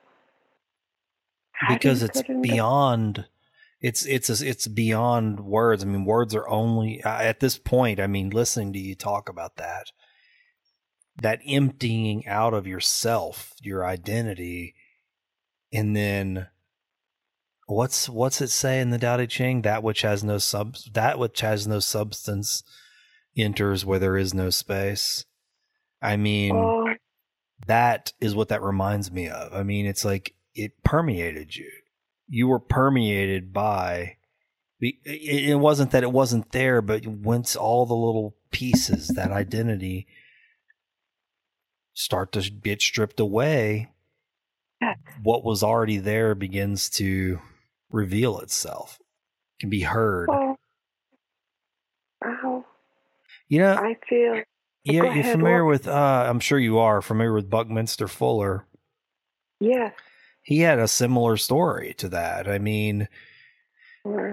was watching a documentary many years ago about him, and he was talking about, how he was going to commit suicide. He was at the end, I mean, he was just ready. Everything he'd done, he felt like was a failing in his marriage. And there was just more to him than what I guess he wanted to do, more than I guess the world was ready to accept to some degree, is what it what I seemed to gather from it. Mm-hmm. But he was ready to end it all. And then he had a thought, what if I live, instead of killing this body, what if I live the rest of my life as if this me that I want to kill did die? And this new me just is for humanity. And so he sort of steps out of his own way. And then all of a sudden, then we start to see everything changed for him. I mean, and then the things his concepts and his thinking, I mean, it all just shattered. And when you watch him speak, some of these old archives, you can see, I mean, like there was something else going on in his perception that shifted after that. It was like that self had to be removed and something divine just woke up. I know we look at him as like an architect, and it was beyond that. I mean, way beyond, I agree. Wow. You say so many in just like a handful of sentences. There are so many powerful things. It's like I'm listening. I go, oh yeah, that. Oh my God, yes, that. And then like I gotta say something about that. And then the next sentence, oh that. Oh yeah. It's like that. You know what, Robin? I think that's not me. I think that's just good synergy between two people. We're having I think that's what happens when you get tuning forks, right? Tuning forks that vibrate together, the sound expands. I think because I'm listening to you, and I mean really just witnessing with my ears right now, because I can't see you, but listening to you talk and tell this. It's such a treat for me, because reading your words creates one type of resonance and vibration, but like actually hearing you speak is because I said, like I told you, I haven't finished the book. So now I get to read it and apply your tones and inflections to it, and your sincerity too. I mean, there's going to be moments, I'm sure, as I'm reading it and finishing it, where I hear you, your like emotions come out, right? I mean, that's going to be a wonderful experience, because there's an authentic love there. That's what you did. You shared your experience with us with love, and now I get to have that extra layer. Hopefully people listening to this conversation will get to have that experience too. Oh, that's so beautiful. It makes me think how it's two things. One is, so much is really about the energy, isn't it? Mm. I often have said like the energetic fabric of life, or like, so all of us, like just listening to you then and all along here, all afternoon, it's like, I'm like, oh my God, I will never ever forget this. I knew this. Talking with you would be possibly a one-of life experience. I mean, this isn't an interview, Oren. This is a healing. This is not only healing, both like making both of us, like when I say healing, it nurtures us, fosters us, makes us stronger, more alive. And then that energy, we are in the world then with that added energy. And I think that is so much, it's like that is what needs to happen, the healing of the culture, the world, wherever healing and energy is needed, and life and vivacity, and oh my word, it's this. It's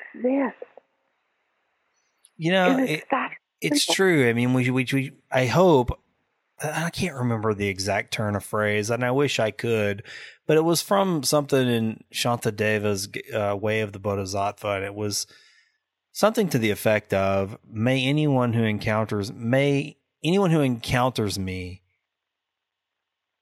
I'm going to mess this all up. Gosh, such a treasure, and I'm going to butcher it, but it's to the effect of, if someone encounters you in your life, let it be of value to them. You know, and that's to me, I was like, yeah, you can be, just by being present, you know, I mean, just being present and being a good listener. And if, you know, I love listening, but I also love responding too, because I mean, you're a generous responder.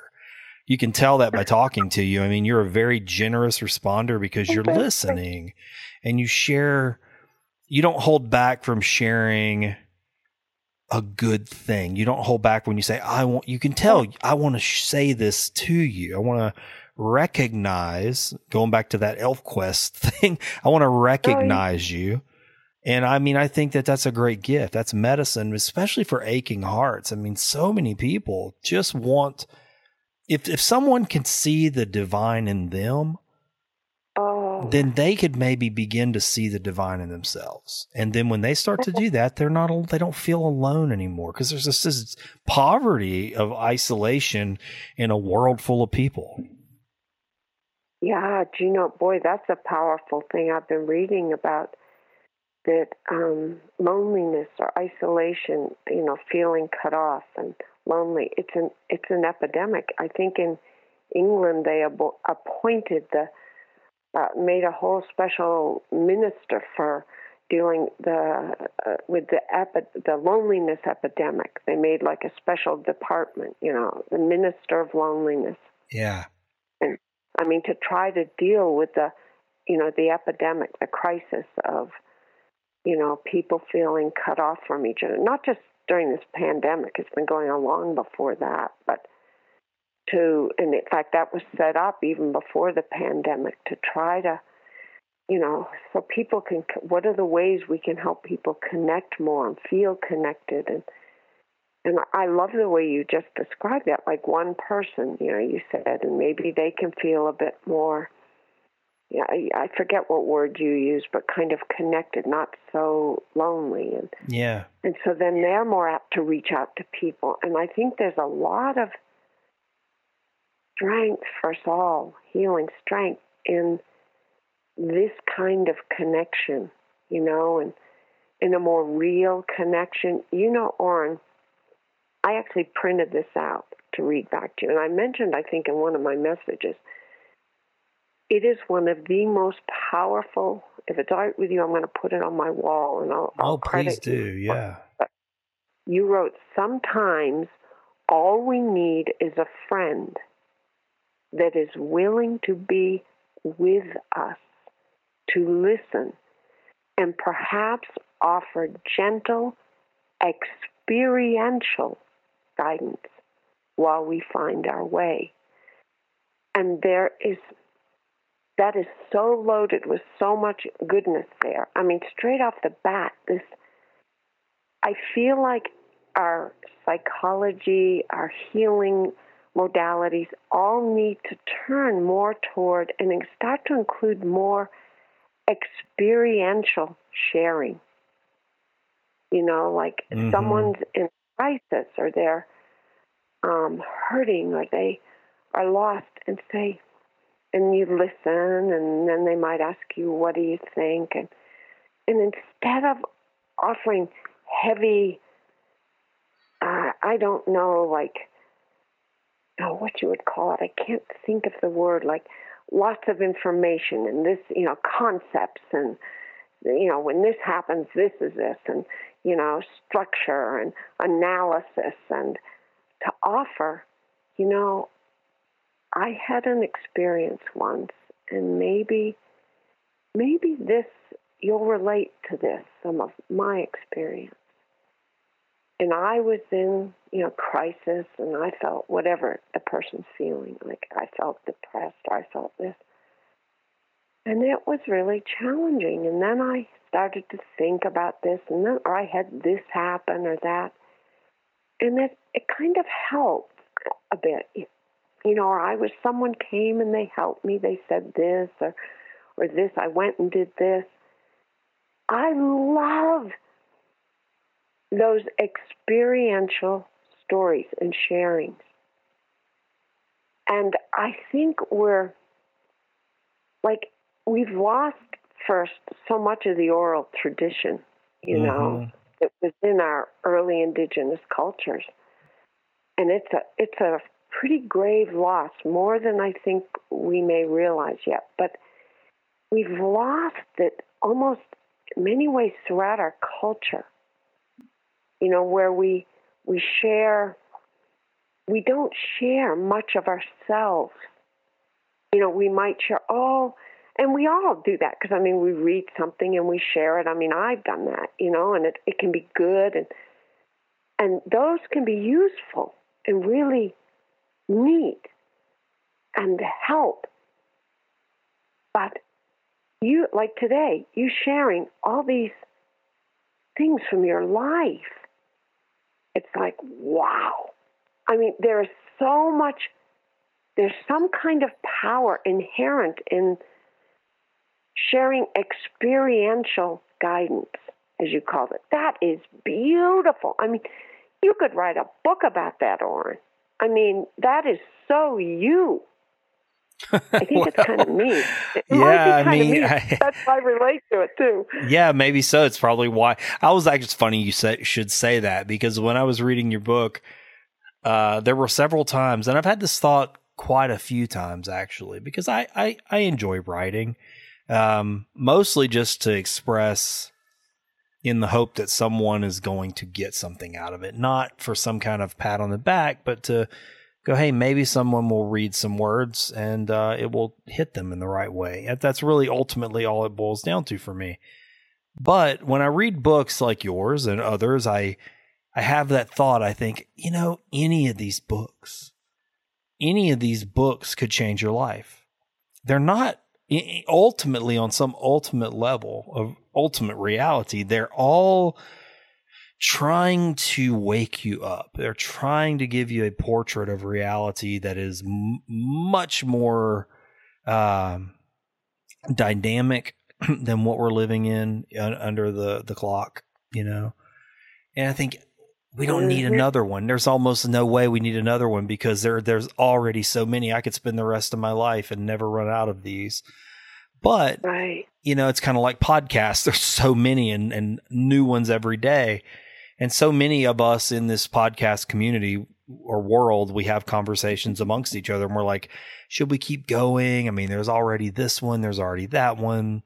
There's so many. But, there's just the one thing we all seem to come back to is there's just that off chance that there's that person out there that's going to hear that thing that's going to stick with them. And so you just stick those messages in a bottle and just throw them out in the ocean. And I think books are like that too. It's like, look, it needs to be birthed, give birth to it, put it out there. Like you and I, whenever we connected online socially, I didn't know about your book at first. We were just in sort of a digital relationship. The book came second, but it's a blessing nonetheless. It's like, oh, wow, what an extra layer, to be able to dive into your story that way. That's a beautiful thing, and the fact, if you hadn't have put it out there, I wouldn't be able to do that. So yeah, it's interesting. And then, as you said at the beginning, when we first started talking, putting that book out there has drawn so many new things to you, to where you can help so many people in so many different ways now that you wouldn't potentially have been able to do before. Yes. And you know what? I think it's that, and I really believe, I wrote because I was compelled. I'd written 1,500, 2,000 pages when I first came out of the rainforest. I didn't write anything in there, never hardly took any photographs or anything. But I couldn't stop. It was a way of still staying connected to the magnitude of what I had lived, experienced, while I was back out in my culture and trying to adjust. and I probably never will adjust, yet I'm learning how to love out here, how to love. Or that love is the connection. The love with other people is my rainforest. Oh, wow. Wow. Yeah. I like that. That, boy. Yeah. That's an interesting thing. And you can go anywhere now, right? I get this. Yeah. Yeah. The rainforest is a fixed place in space and time. That experience exists in time somewhere on the timeline, but you can touch it anywhere now. It's in you. It's a part of you. That's exactly it. Wow, that's beautiful. You're with people and it comes alive. Again, the rainforest is there when you're having connections with people, everything you learn. That's a beautiful thing. Do you know, when I first came out, I thought, people would ask something, so were there snakes? And I'd tell them just some story innocently, and you'd see them zone out. They couldn't comprehend, like I couldn't first comprehend when I went from, my culture into the rainforest. It's like, I can't even comprehend this place. So many things, the fears, the joys, the beauty, the primalness, the magnitude of that. And it was so, I realized, okay, this isn't about them seeing me. And this was fairly early when I came out. And I was, what's happening? What is this? It's about loving them right where we're all at. Just loving. And love was the connection, just like it ended up being in the rainforest. That was the connection. Loving. I fell in love with even the most deadly snakes I handled. I saw them. Oh, they're not evil. They're this beautiful little innocent life who's lived how many millions of generations here? Mm-hmm. They're life. Can I look at this, hold this snake on my arm, in my hand, and see me? That's me. That's me. And when you were talking about writing, I think the greatest urge was, the whole time I wrote my book, was love, like some kind of compulsion. And I see that in all your work, your speaking, your interaction with people, your photography, the little, 2 little brief lines that you put with your photos. You're about love. And so maybe we're compelled by love and we put that out. And there's so many, we're all, in some ways, we're like all the same, and yet we all get to what is the saying, there's many paths to the top of the mountain. Yeah. So someone might not relate at all to my book, but they would come and read your book and be like, whoa, I get this guy. And there's their door. The door's open. There's their connection. They've like, okay, what is it when the spaceships and, they have to connect in space there, the different parts. I don't know what. Like the ports where they connect, the airlocks or whatever. Yes, exactly, the airlocks. And they connect and, they dock in there. And it's like they found their docking. Wow, I like that too. They're blossoming there. They can finally, they found a home base, a docking. I like that. That kind of makes me think even, that airlock, the airlock is getting you to breathe, and breath being spirit. So it's like you're getting an airlock on something that's going to sustain you. That's beautiful, isn't it? Yeah. So you lock in and then you ensured you have air to breathe. That's beautiful. I love that. I love the way you, like I said, you're a visionary, the way you see. It's, oh man. And I'm happy Hello, Good News listeners and friends. It's time for the Fishing for Goodies segment of Find the Good News, where I take a back seat and let the questions from the Good News Fishbowl take over the interviewer role. If you're a longtime listener, then you know that normally there was an ad right here for the Brimstone Museum and Henning Cultural Center in Sulphur, Louisiana, my hometown and the place where I produce Find the Good News. Thanks to the devastation caused by Hurricane Laura, instead of an ad, I'm making an appeal. Hurricane Laura, the strongest hurricane to hit Louisiana in over 150 years, made landfall on the crossover hours between Wednesday, August 26th and Thursday, August 27th. This monster storm made a straight path from my hometown, Sulphur, and her sister city, Lake Charles, Louisiana. I evacuated that Wednesday evening ahead of the storm and returned the Friday after, and one of the most heartbreaking things I saw was the devastation of our historic treasure, the Brimstone Museum. Trying to describe the scale of the damage to Southwest Louisiana escapes words. Every resource imaginable was brought to its knees: utilities, water, gas, food, shelter, and medical. Life instantly returned to a cycle of shoring up supplies to survive the coming heat, humidity, stabilization, and recovery. While national news media has moved on, the multi-layered human suffering remains, especially for our poorer communities made even more vulnerable in the aftermath of this savage storm.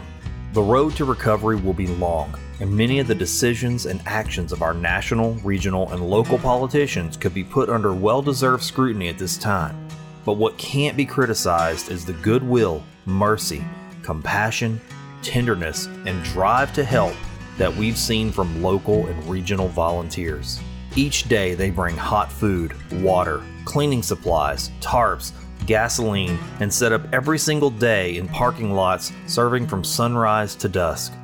One particular organization, Care Help of Sulphur, mobilized immediately, volunteers selflessly putting their own needs aside to care for the citizens of Sulphur with all of their varied needs. I've put a link to the website of Care Help of Sulphur on my website, as well as some reflections and links, photos, and video about what we are facing right here in Sulphur, Louisiana, the home of Find the Good News. You can find that at findthegood.news/donate. That's findthegood.news/donate. The link is also in this episode's show notes. In fact, this episode was produced on power provided by the loving gifts and efforts of this podcast's guests and listeners. Any help offered to Care Help of Sulphur or Find the Good News in the aftermath of Hurricane Laura is deeply appreciated. Brimstone Museum will be saved and hold this spot once again someday. Care Help will continue to serve the people of this city. Good people will always rise up to do good works when there is a need. Now, let's take that dive in the fishbowl.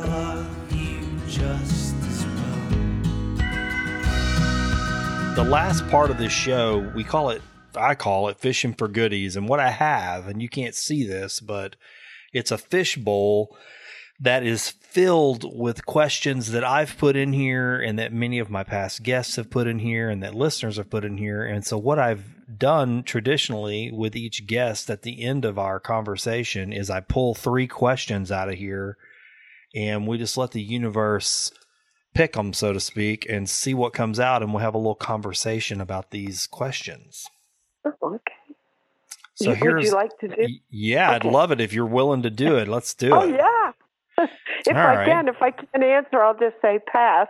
They're not too bad. So let's see. I'm going to go ahead and reach in here and let's see what we got. So the first question is, okay, this is a good one. And we know the answer, but I'm going to ask it anyway. Can people change? Oh, absolutely. I mean, people will tell me all the time, well, so-and-so, they aren't going to change. No, they won't change. I can't even find that in my body, in my being. It may not be in my desired time frame, but life is not static. It isn't. It's kind of flow is to change. And it may not be in someone to the extent that, this is terrible to say, that I would like to see, or if I get my ego in there, that I think they should, which is ridiculous. But I believe we all are in motion, emotion. And that's why I love emotions. Yeah, me too. Because they're fluid, they're moving. And it's why I encourage people can have any emotion with me, and I'm not, even anger. I don't care. They could even say, can I vent my hate? Sure, knock yourself out. I'll just sit here. Go for it. And I have seen people even attack their emotions, or approach is the better word, approach their emotions from hate until they're just down on their hands and knees sobbing their eyes out because they were allowed to follow that. To allow to start where they are at. And there is unbelievable beauty in that. That was me. That was me one time. I allowed whatever was. My only rule is I don't emotionally or physically hurt another person. Oh, wow. That's your line. I like that. That's beautiful. You've set a parameter. You've set your own boundary, and what a good one. I mean, to say that. I mean, to say, look, I will not hurt you. We may go a lot of places, but I'm not going to hurt you. Absolutely. And so it allows for a more holistic experience for people to start where honestly, be honest, not like this is what's happening, but I shouldn't have that, so I should start over here. That doesn't really nurture change. I haven't found that, not in myself or when I've witnessed others. It's like being able to start right where we are at, I'm very comfortable with that in other people, and find beauty in it all, and sort of watching the unfolding of the human spirit or soul. I love that. I mean, because we all really are, right? I mean, I would love to, on one hand, there's like this part of me that sometimes says, oh, if you would have just never taken any side roads when you had your initial awakenings experience, then you would be a different person. You'd be doing something different for the world. There's all these what ifs. Oh yes, I can have those too. But like without those side roads, I mean, who knows what it takes for a plant to unfold? I mean, maybe it needed those things. Maybe I needed those side roads. Maybe I have for me to bloom.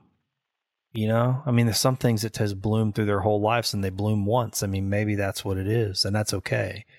We're all different in that regard. I mean, we have to go through what we're going through. I say have to. We go through what we go through. I know what you mean. And if we use it the right way, it's a pruning, I guess, to some degree. When you were saying that about, yes, exactly, and about the side roads, and I teared up because it felt, and when you were saying, just being that honest, like, I had these side roads, and, well, maybe if I hadn't taken the side roads, and I suppose someone could say, oh, well, you have regrets or whatever. Yeah, I can feel regret, but when I really go back and look and get past kind of maybe that kind of lump of social conditioning, but I allow myself all those feelings, even regrets. I allow myself to head right into them. But I loved what you were saying because it's compassionate.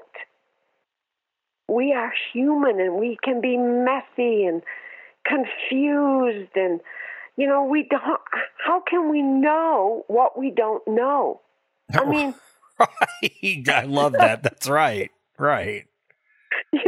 I mean, and I love people that have had the side roads and it's like people were going back to Chris Into the Wild there, and his story into Alaska there, and some people were judging. It's like, I love that guy. I still feel him today. Yeah. I can talk to him sometimes and say, I see you, Chris. I see you. You know what's interesting? This is such an interesting thing. I mean, that we're talking about this again, because I probably glazed over my real true feelings about him but you went into them. I mean, just by being authentic, because the truth of the matter is, yes, I agree with what you just said wholeheartedly. Like, I don't even know how to express it. I mean, my wife and I've had this conversation many times, but I think there's many things where Chris's spirit of whoever he was is almost entangled with so many of these projects that have surrounded him and his story, and it's touched so many lives. I mean, even just the soundtrack to the movie. I was watching an interview with Eddie Vedder, and he said in that interview, he sat down and wrote all of those songs at once, and he said it was like it just came to him. He said, I've never had an experience like that before. So I just sat down. I didn't have it. It was effortless. I just sat down with my guitar and I started writing, and they all just came out. When you listen to that soundtrack, it's like Chris is in it. He's in the music, so I get what you're saying. I mean, 100%. There's something happens when a being just is who they are. And they're not ashamed. And he got to that point where there was nothing left. I mean, he was only who he could be in front of God and no one else. I mean, it was just him and nature and himself and God. That was it. I mean, just all alone. Something has to happen. You are completely stripped away from all the things that have made you a somebody to people. Yeah. And in that time, it's almost like you said, between him and God, and it's like almost like a starburst. His whole being just expands, and it's so. He acted with such courage, and I don't mean just that he went to a remote area, but courage that he stepped out of. He braved breaking convention, breaking conditioning, breaking the rules. I mean, that was huge. It upset people and family and, the friends. And, just like to break those kind of ties, and not with any intention to hurt anybody. Right. But it's almost like, if I don't, I will die. I relate to that. That was me. I get that. I mean, maybe I don't even know if this is unpopular or popular or who this resonates with out there. But the truth of the matter is, it's very similar to the way I feel about Jesus. I mean, it's very, very much in the same concept. I mean, I go, okay, yes. Would Chris's sister just love for him to be able to hold her children and watch them grow up and play on the beach? Yes, absolutely. Would we love it? Would Jesus's disciples have loved for him to just have a meal with them and walk with them and laugh with them and sleep under olive trees with them? Yes, absolutely. But then that isn't what happened. He became something else. Completely bigger and different. And so that leaves it to Chris, and it's kind of goes back to what my friend had said in that inscription. He became sort of like a sacrifice. So now we have to go. He did this for us in some strange way. And so now when we go enjoy nature, we have to remember that we can go home, because he didn't. And we have to pay attention when we're out there. And it's the same way I feel about Jesus. It's like, yeah, he's not here. His hands aren't here. His feet aren't here. He can't hold, he can't feed the homeless and clothe the naked, but I can. Yeah, right. I can do that. And so, it's like, that's the mystical bigger that these people become. I mean, they get fused with something, with reality in a whole nother way, because of their sacrifice that's beyond what we can understand. What was that? I'm sorry, Oren. No. I mean, that was it. That was just a trail off. I mean, but yeah, it spreads, as you were saying. Go on, please, because I think that's like, this is really profound. My word, I love the depth of your feeling and seeing, and I mean, it's so far beyond just thought. I mean, whoa. I mean, this is incredible what you're saying. This is exactly how I experienced it when I read that, and then I saw the movie. And it was just like, oh my word. Like when I said it was like a starburst, and all this light went out everywhere for people, for everyone, like this huge messages even, and he died and left a gift. Yeah. He left a gift. And it was almost way more powerful. And I don't wish anyone death that way or any way. I don't wish death on anyone. But it was all, like you said, he almost sacrificed his life and said, I'm going to do this. Like people to leave kind of like a wake-up call, to help people wake up on a big planetary way, in a big way. Mm. And I felt that when I read that. It's like, oh no, this guy is not to be judged. This is, oh my word, the magnitude of this, what he's done for himself, for the world, for me, it was huge. It was huge. Well, I mean, not to further beat that connection to Christ, to death, but I mean, even if we even just use the biblical scriptures as a reference for that, I mean, Chris wanted to go home. He had his moment of despair. I mean, he knew his death was coming. And there probably, I get the impression that there was some regret. I mean, if you go read some of his journal entries that, oh God, I want to be with people, that I do want to be with my family for all its faults. We see the same exact thing in scriptures and in biblical scriptures where Christ says, God, why have you forsaken me? There's a moment there where you do get the feeling like I'm sorry to be crass, but it's like oh my God, I'm all alone. In this one moment, I'm all alone. I'm in despair for a moment. I'm afraid. Do you know, and I think out of that, Lauren, it's not crass at all. It's beautiful. And for me, out of that, oh my God, I'm alone. And realizing how alone I was. Ian saw what I'd been through. Mm. But he'd say, I can't feel it, but I know it's huge. I do see. But I felt, even from him, from everything, so alone.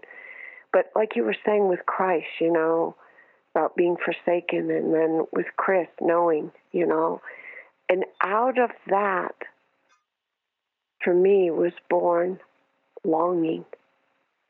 And so from that place of like regret, that's why we're allowing regrets, allowing them with beauty and honor and grace, and embracing them and allowing ourselves to feel them, they can give birth to longing.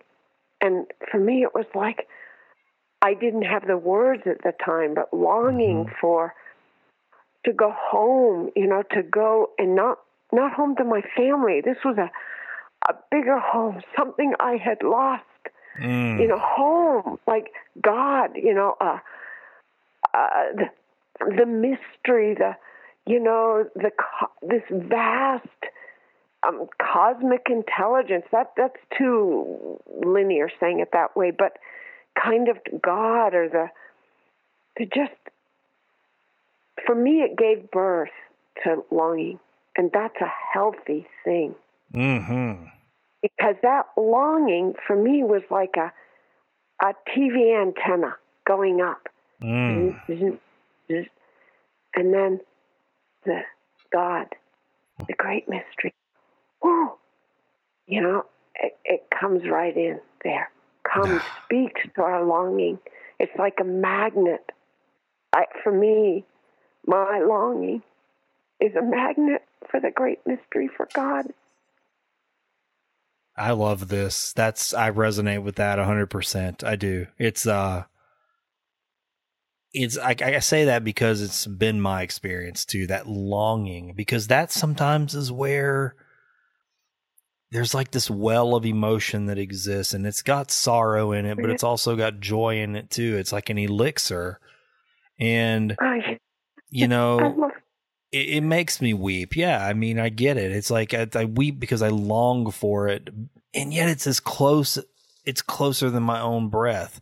It's weird because it's like this, it's almost like there's this feeling that it's something yet to be obtained, but yet it's in that moment of longing where you are with it. I don't know. It's a mystery for sure, you know? Beautiful. Oh, that's beautiful. In that moment of longing, you are with it. Absolutely. And this is why I feel our regrets, we can't dishonor them. They aren't to be, and I see sometimes in the culture people will say, oh, so you have regrets, do you? Like it's something to be got over, something to be done away with or exorcised out of us or, no. Yes, I have regrets. Oh, yeah. I mean, look, Robin, I'm hearing you say that, and I have a regret that perhaps someday it may be rectified in this lifetime, potentially, but it may not be. And it causes me great pain, but I only, just as you said, you go in the forest and you weep and wail.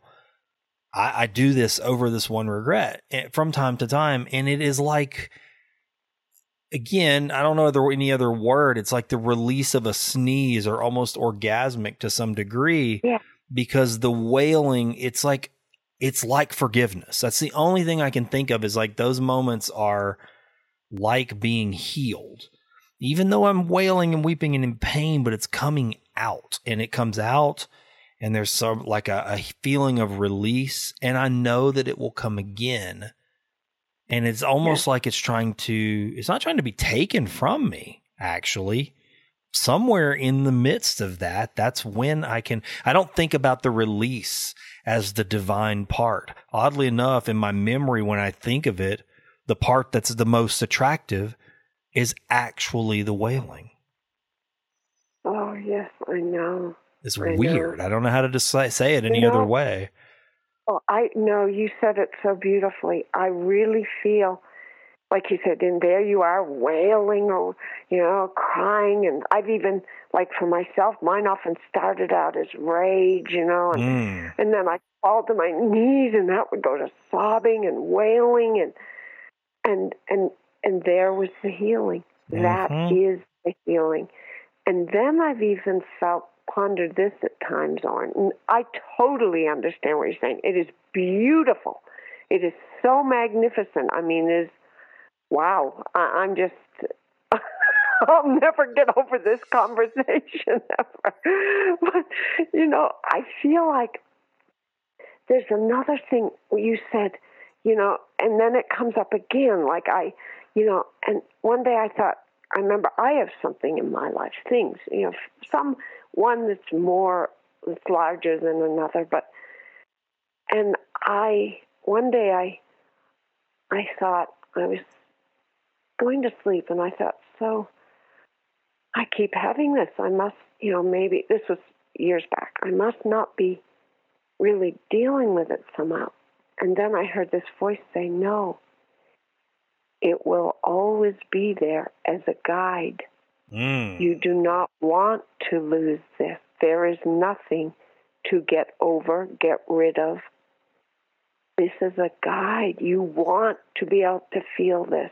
And so it made me, it's like a guide. Like, so I know kind of, and I don't usually use these words, but kind of right from wrong, or I can have values or morals or value things or see how I do want to be or how to behave or how I do want to do things.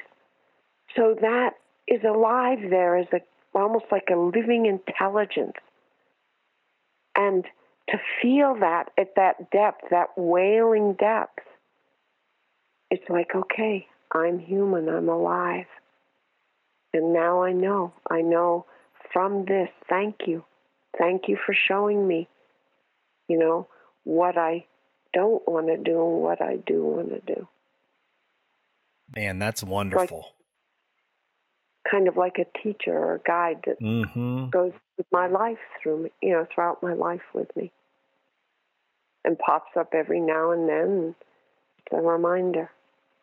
This is what I love about these fishbowl questions, because they are catalysts for these incredible, they're like seeds that just blossom into these wonderful conversations, because they start somewhere and then they just keep expanding into new territory. And I love it because, we wouldn't have talked about some of these things, without that question. No, it's a great idea.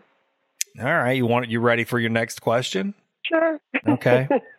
This one it's so funny because it has the word simple in it, but I can't imagine the answer to this is simple. But let's just see. What is the simplest truth you can express in words?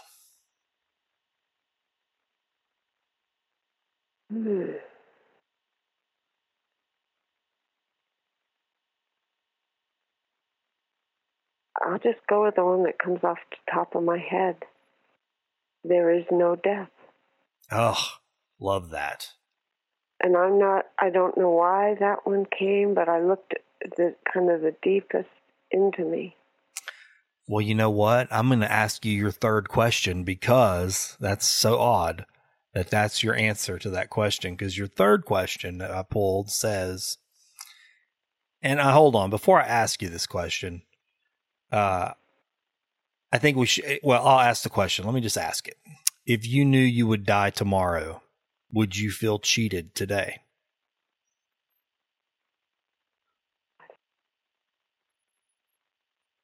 I might have not regrets of what I didn't do, but, there's so much more I want to live. Right. I love life. And would I feel cheated? No, because although I have been through so much in my life, like in the trenches, man, it's why people can tell me anything and it doesn't even bother me. They can have any emotion in it, and I'm just like, oh, this is life. Wow. It's life. You make me feel. I love you for that. I don't care, even if they're angry, they're raging about something. It's like, wow, you're alive. Wow, that's really something special. That's not something everybody can say. Not everybody has not worked through their own stuff enough to get to that point where they can say that. Really. That's something very special. That's a very rare group of people that you are a part of that have been able to experience that place, I think it's beautiful. That's so dear that you reflect that back to me. I just, you can live something and just, it's such a part of you. You don't think about it. You just experience who you are, Yeah. And I like to embrace. And that was, Orrin, being in the wild like that. Nature just embraces everything we are with so much compassion that it's almost like any regret you have just vaporized. You're so loved. And so in my life now, I really work at, or remind myself, I can't say work it because I wouldn't know what that means, but I remind myself all the time, Robin, embrace it all. You wouldn't be who you are without it. You wouldn't be able to give space, like this quote that I love of yours, willing to be with, to listen, and offer gentle experiential guidance. I wouldn't be able to do any of that. Any of that. And it comes like just like rain. It's as easy as rain falling from the sky, and that is probably the part of me I love the most. And it's where my love for humanity comes from. I can just embrace and want to embrace them, everything around me. That's a beautiful gift to be given, even though so people have never experienced that broad of a feeling of love, of compassion for people that they haven't met. That gets into some really mystical territory that a lot of folks don't get to experience, or they haven't allowed themselves to experience. A weeping and a mourning and a joy and an almost overwhelming love for people and creatures, for the whole world. You know, and the fact that you're willing to share that so openly, you know, that it gives people a chance to see what it looks like. You know, I mean, it's easy for us to love the people near us and dear to us and our pets and not expand our coworkers maybe, and not expand it beyond that, you know, to get into the people that we don't know, that we can only imagine, or to the ones we see at a distance, you know, but to actually have a heart big enough to do that. I mean, it's going to weep because it gets stretched to some degree. That's beautiful. And the way you were putting like pearls on a string, you said the weeping, the wailing, the joy, and you listed all these different emotions, the whole kind of range of them.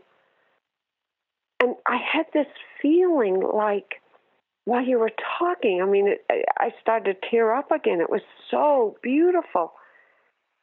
And I thought, oh, wow. In Oren's presence, I don't feel any regrets because everything of me can be embraced. And so then I immediately had this thought, oh, maybe that's more of a cultural thing. There's an energy, can be maybe a potential cultural energy that, number one, we shouldn't have regrets. You know, kind of live a perfect life without regrets, which, hell, I've never been able to do that. Right, me either. Me. So it's like, you know, I mean, okay, you can kiss me goodbye. You know, I'm kicked off the team here. You know, but it's like, and then I thought, so maybe it's which hand is holding us? You know, which is cradling us? And like in your hand, the hand that you put out to cradle people, everything, I feel my own divinity, my own innate God-given perfection, even amidst all my supposed imperfections. You know, the things I did that, you know, we might regret, the things that might hurt another person, the times where we, you know, allowed someone else to hurt us or didn't dare speak up, or the times that, I mean, any number of situations. Mm-hmm. And like the hand that you hold out, oh my word, I just breathe so deep. And none of it matters. I start to see my own beauty, my own wholeness, and so maybe we have to be aware of that. What hand is holding us? And even a hand as vast as a culture. Yes. God, that's beautiful. Yes. What hand is holding us? Even so vast as a culture. That's true. I mean, it really is, because we're we're talking about regrets and things like that, and how we're saying, you know, no, don't get rid of them, because sometimes they're the very, you know, touchstone that gets you back into the right space that you need to be in. And we don't live in a culture that tells us to do that at all. We live in a culture that tells us to relive our sins and to suffer for our regrets, and for them to be dredged up and to be weaponized against us, and to weaponize them against others. And Yeah, it's not the hand that's raising us, and that's the thing, is it could be, but it would take us doing it. I mean, collectively being just a more nurturing nest, really building a nest of love for people to live in. Yes. And it's amazing. I feel this when we talk about change, going back to the first question.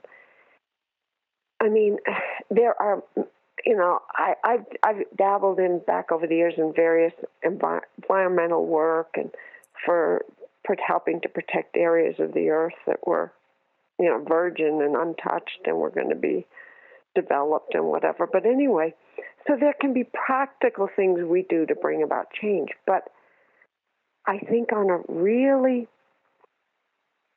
large scale, we forget that the large scale of change can be created one person literally at a time. Yeah. What you are doing is so vital. I mean, even if you were to stop your podcast, I would want to see you. I mean, unless, you needed to go off and retreat and do your own journey somewhere, then I would totally be supportive of that. But in terms of your work, it's not even your work, it's who you are, Orrin. I would hate to see this not be out in the world. You are, oh my gosh, you're beyond what are those megaphones? I mean, you're like, I mean, my word. And it's what you're saying is so, so, so powerful. I mean, I've got to connect you with all the people on my Facebook page. They are going to just flip out over you. It's hard for me to hear a lot of that. I mean, I'm so ordinary and nobody really. And I don't mean that in a derogatory sense. I mean, I was actually today driving around with my son. We had to go take care of some errands this morning, and I had the thought, I was like, to be nobody's kind of a beautiful thing. It's kind of a beautiful thing because when you're nobody, you can be with everybody. I mean, everybody's nobody. And but it's the illusion is when we think we're somebody really special or really important, and that we should get special treatment, and be given a special seat at the table, and we're all just outside of the trappings. I mean, we're all just kind of nobody, and nature will tell us that for sure. And that's kind of what I love about your book too. Nature reminds us that because it is indifferent. It's indifferent to what I believe. It's indifferent to the job I have. It's indifferent to my awards and my accolades and all the letters after my name and all that kind of stuff. It's indifferent to whether I'm ordained or whether I'm just a layman. It's indifferent to whether I'm a man or a woman. It just doesn't care. And so you get to be just yourself. I know. I love that. It's just so amazing. And that's what gives you the room to just be finally. Yeah. Though you do have such a stunning healing force that I think when I say I know the people on my page, I have been so blessed. They are just so loving and respectful to each other. And oh my word, I can hardly believe it. It's like it's been a whole healing experience for me. This has been a wonderful talk. I've enjoyed every minute of this conversation. We talked about things I didn't expect we would talk about. I really didn't have any major expectations. I just like to let things go where they're going to go. And they really went some wonderful places. I think that there are definitely going to be some folks who will find this podcast and get something out of it. Before we wrap up, though, I do have one last question, and it's the last question I ask every guest. And it was sort of born out of something that I noticed in my family a couple of years ago. I noticed that at the end of the day, I would say, how was your day? Which really opened the door for some negativity. It might be a bad day at school, bad day at work. And I noticed that all of us just generally, and maybe it's just my family, I don't know, but I did notice this with other people as well, that generally, if we were telling the truth, we would linger on the negative more than the positive. So I would change just one word. I said, from now on, I'm just going to ask, did anything good happen today, to maybe generate a little more thought on our blessings instead of the bad things. So that's the question I ask. Did anything good happen today? Oh, my word. I feel like, well, I mean, I got up. I'm alive.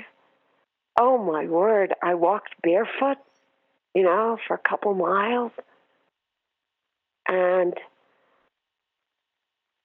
then I had this amazing, it's like I've met, how do I say this? I've met another self. And not that you're not your own, you're own. But I have met absolutely one of the most amazing human beings that I have ever met on this planet. And I can say that with absolute 100% honesty and sincerity. When I say this is not something I'll forget, I will never forever forget this talk. I mean, never. That is a very humbling thing to hear. I get as much out of these conversations as anybody that I've talked to, and I have always felt that perhaps I even get a little bit more, in the sense that, I get to have it, and then I get to go back and listen to it again, and then I get to reflect on it before I share it, So there's a lot of time I get to spend outside of the conversation. And then over the course of sharing these talks, I get to interact with the listeners to some degree. So there's like all these layers of reward that come out of doing that. But I've never, it's just really, I don't know, I'm kind of speechless to hear that. I really am.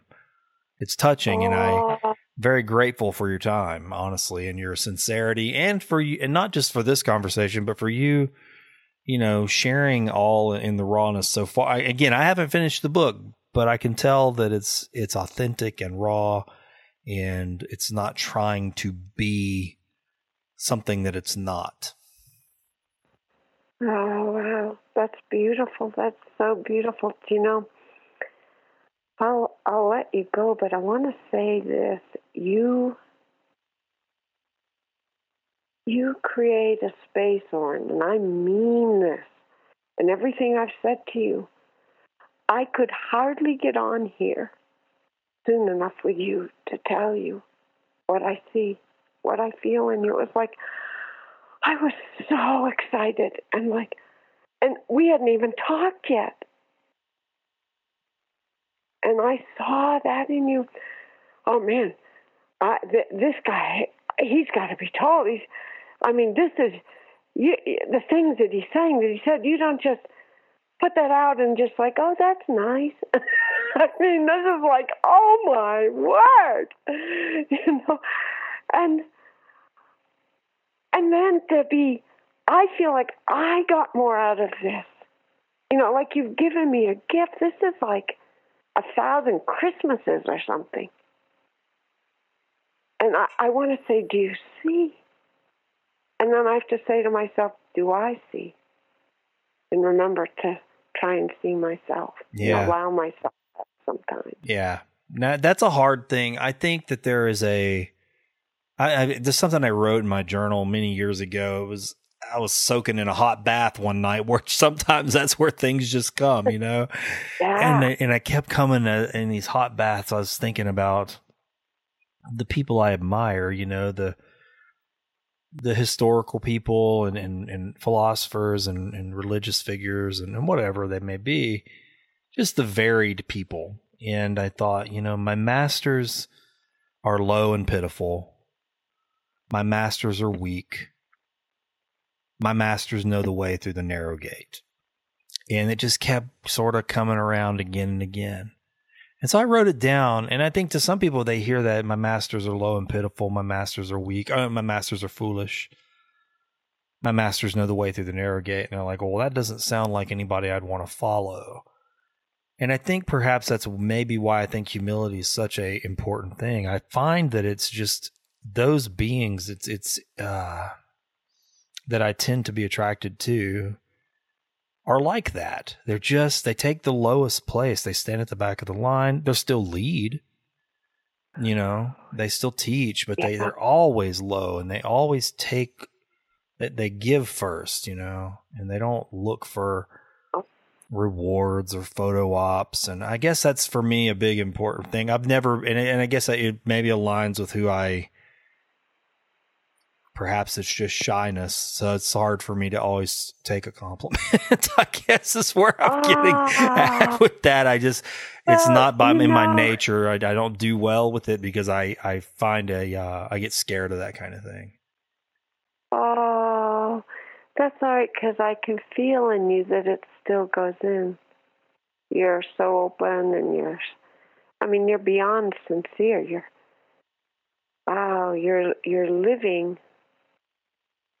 living your truth in just simple moment to simple moment.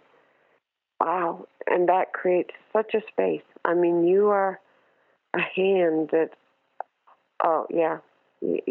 the hand you hold out to hold is just wide open, no judgment. It's real, it's honest, it's humble.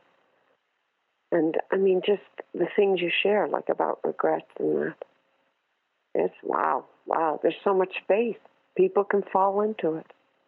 People that are ready to fall into, let go and fall in. They fall in to that kind of space. It's like you were saying, nature. Yeah. It's just there. It just is. No judgment. So, Robin, speaking of falling in, if people want to kind of get all in with what you have going on, what is the best way for them to do that? Do you have a website that you like for people to go to? Yeah. Or? Yeah, my website is just robineaston.com. Okay.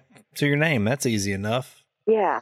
And then my Facebook page. And right now that's I'm not on a lot of social media. But Facebook I am right now. I'm on Twitter. I don't use it as much, but probably find me on Facebook or my website. Yeah, that's where I found you, Facebook. And then in fact, I'm actually going to go check out your website because you can get the book there too, right? Yes. There's on the menu bar, I think it says Robin's book, and then there's another page that says Naked in Eden Reviews, I think that's the title of the page. And those two pages are about the book. And you can link from the Robin's book page, you can go directly to Amazon and get the Kindle and the paperback now, because my publishers had put it out in hardcover, and it was not affordable, and they had the Kindle way up there. So I made the book, more affordable. Yeah, that's great. My copy is digital. I bought it through Apple Books, so I've been reading it on my iPad. But yeah, it's a good read. It's what I love. I like to read books about philosophy and religion and spirituality, things like that. From all different, I guess, veins. But I find with this book, it's been a good break because it is that, but it's a story. And it's been a while for me since I've read a good story. And right out the gate, I was like, oh, she's putting the textures in here, and that was drawing me in. I was in your space, you know what I mean? As I'm reading it, which I thought that's always good for me with a book. I'm like, oh, I'm in it now. I can feel it. I can smell it and taste it. And it's got that quality to it for sure. So that's wonderful. I'm more thankful every moment that I found. Thanks for listening to my Beacon Series conversation with Robin Easton. If you'd like to experience Robin's book, Naked in Eden, make sure to visit the links in the show notes. If you found something of use in this conversation, consider visiting findthegood.news/donate, where you can help this mission and organizations working to help the victims of Hurricane Laura. I thank you for pressing play and for syncing up with this good news beacon.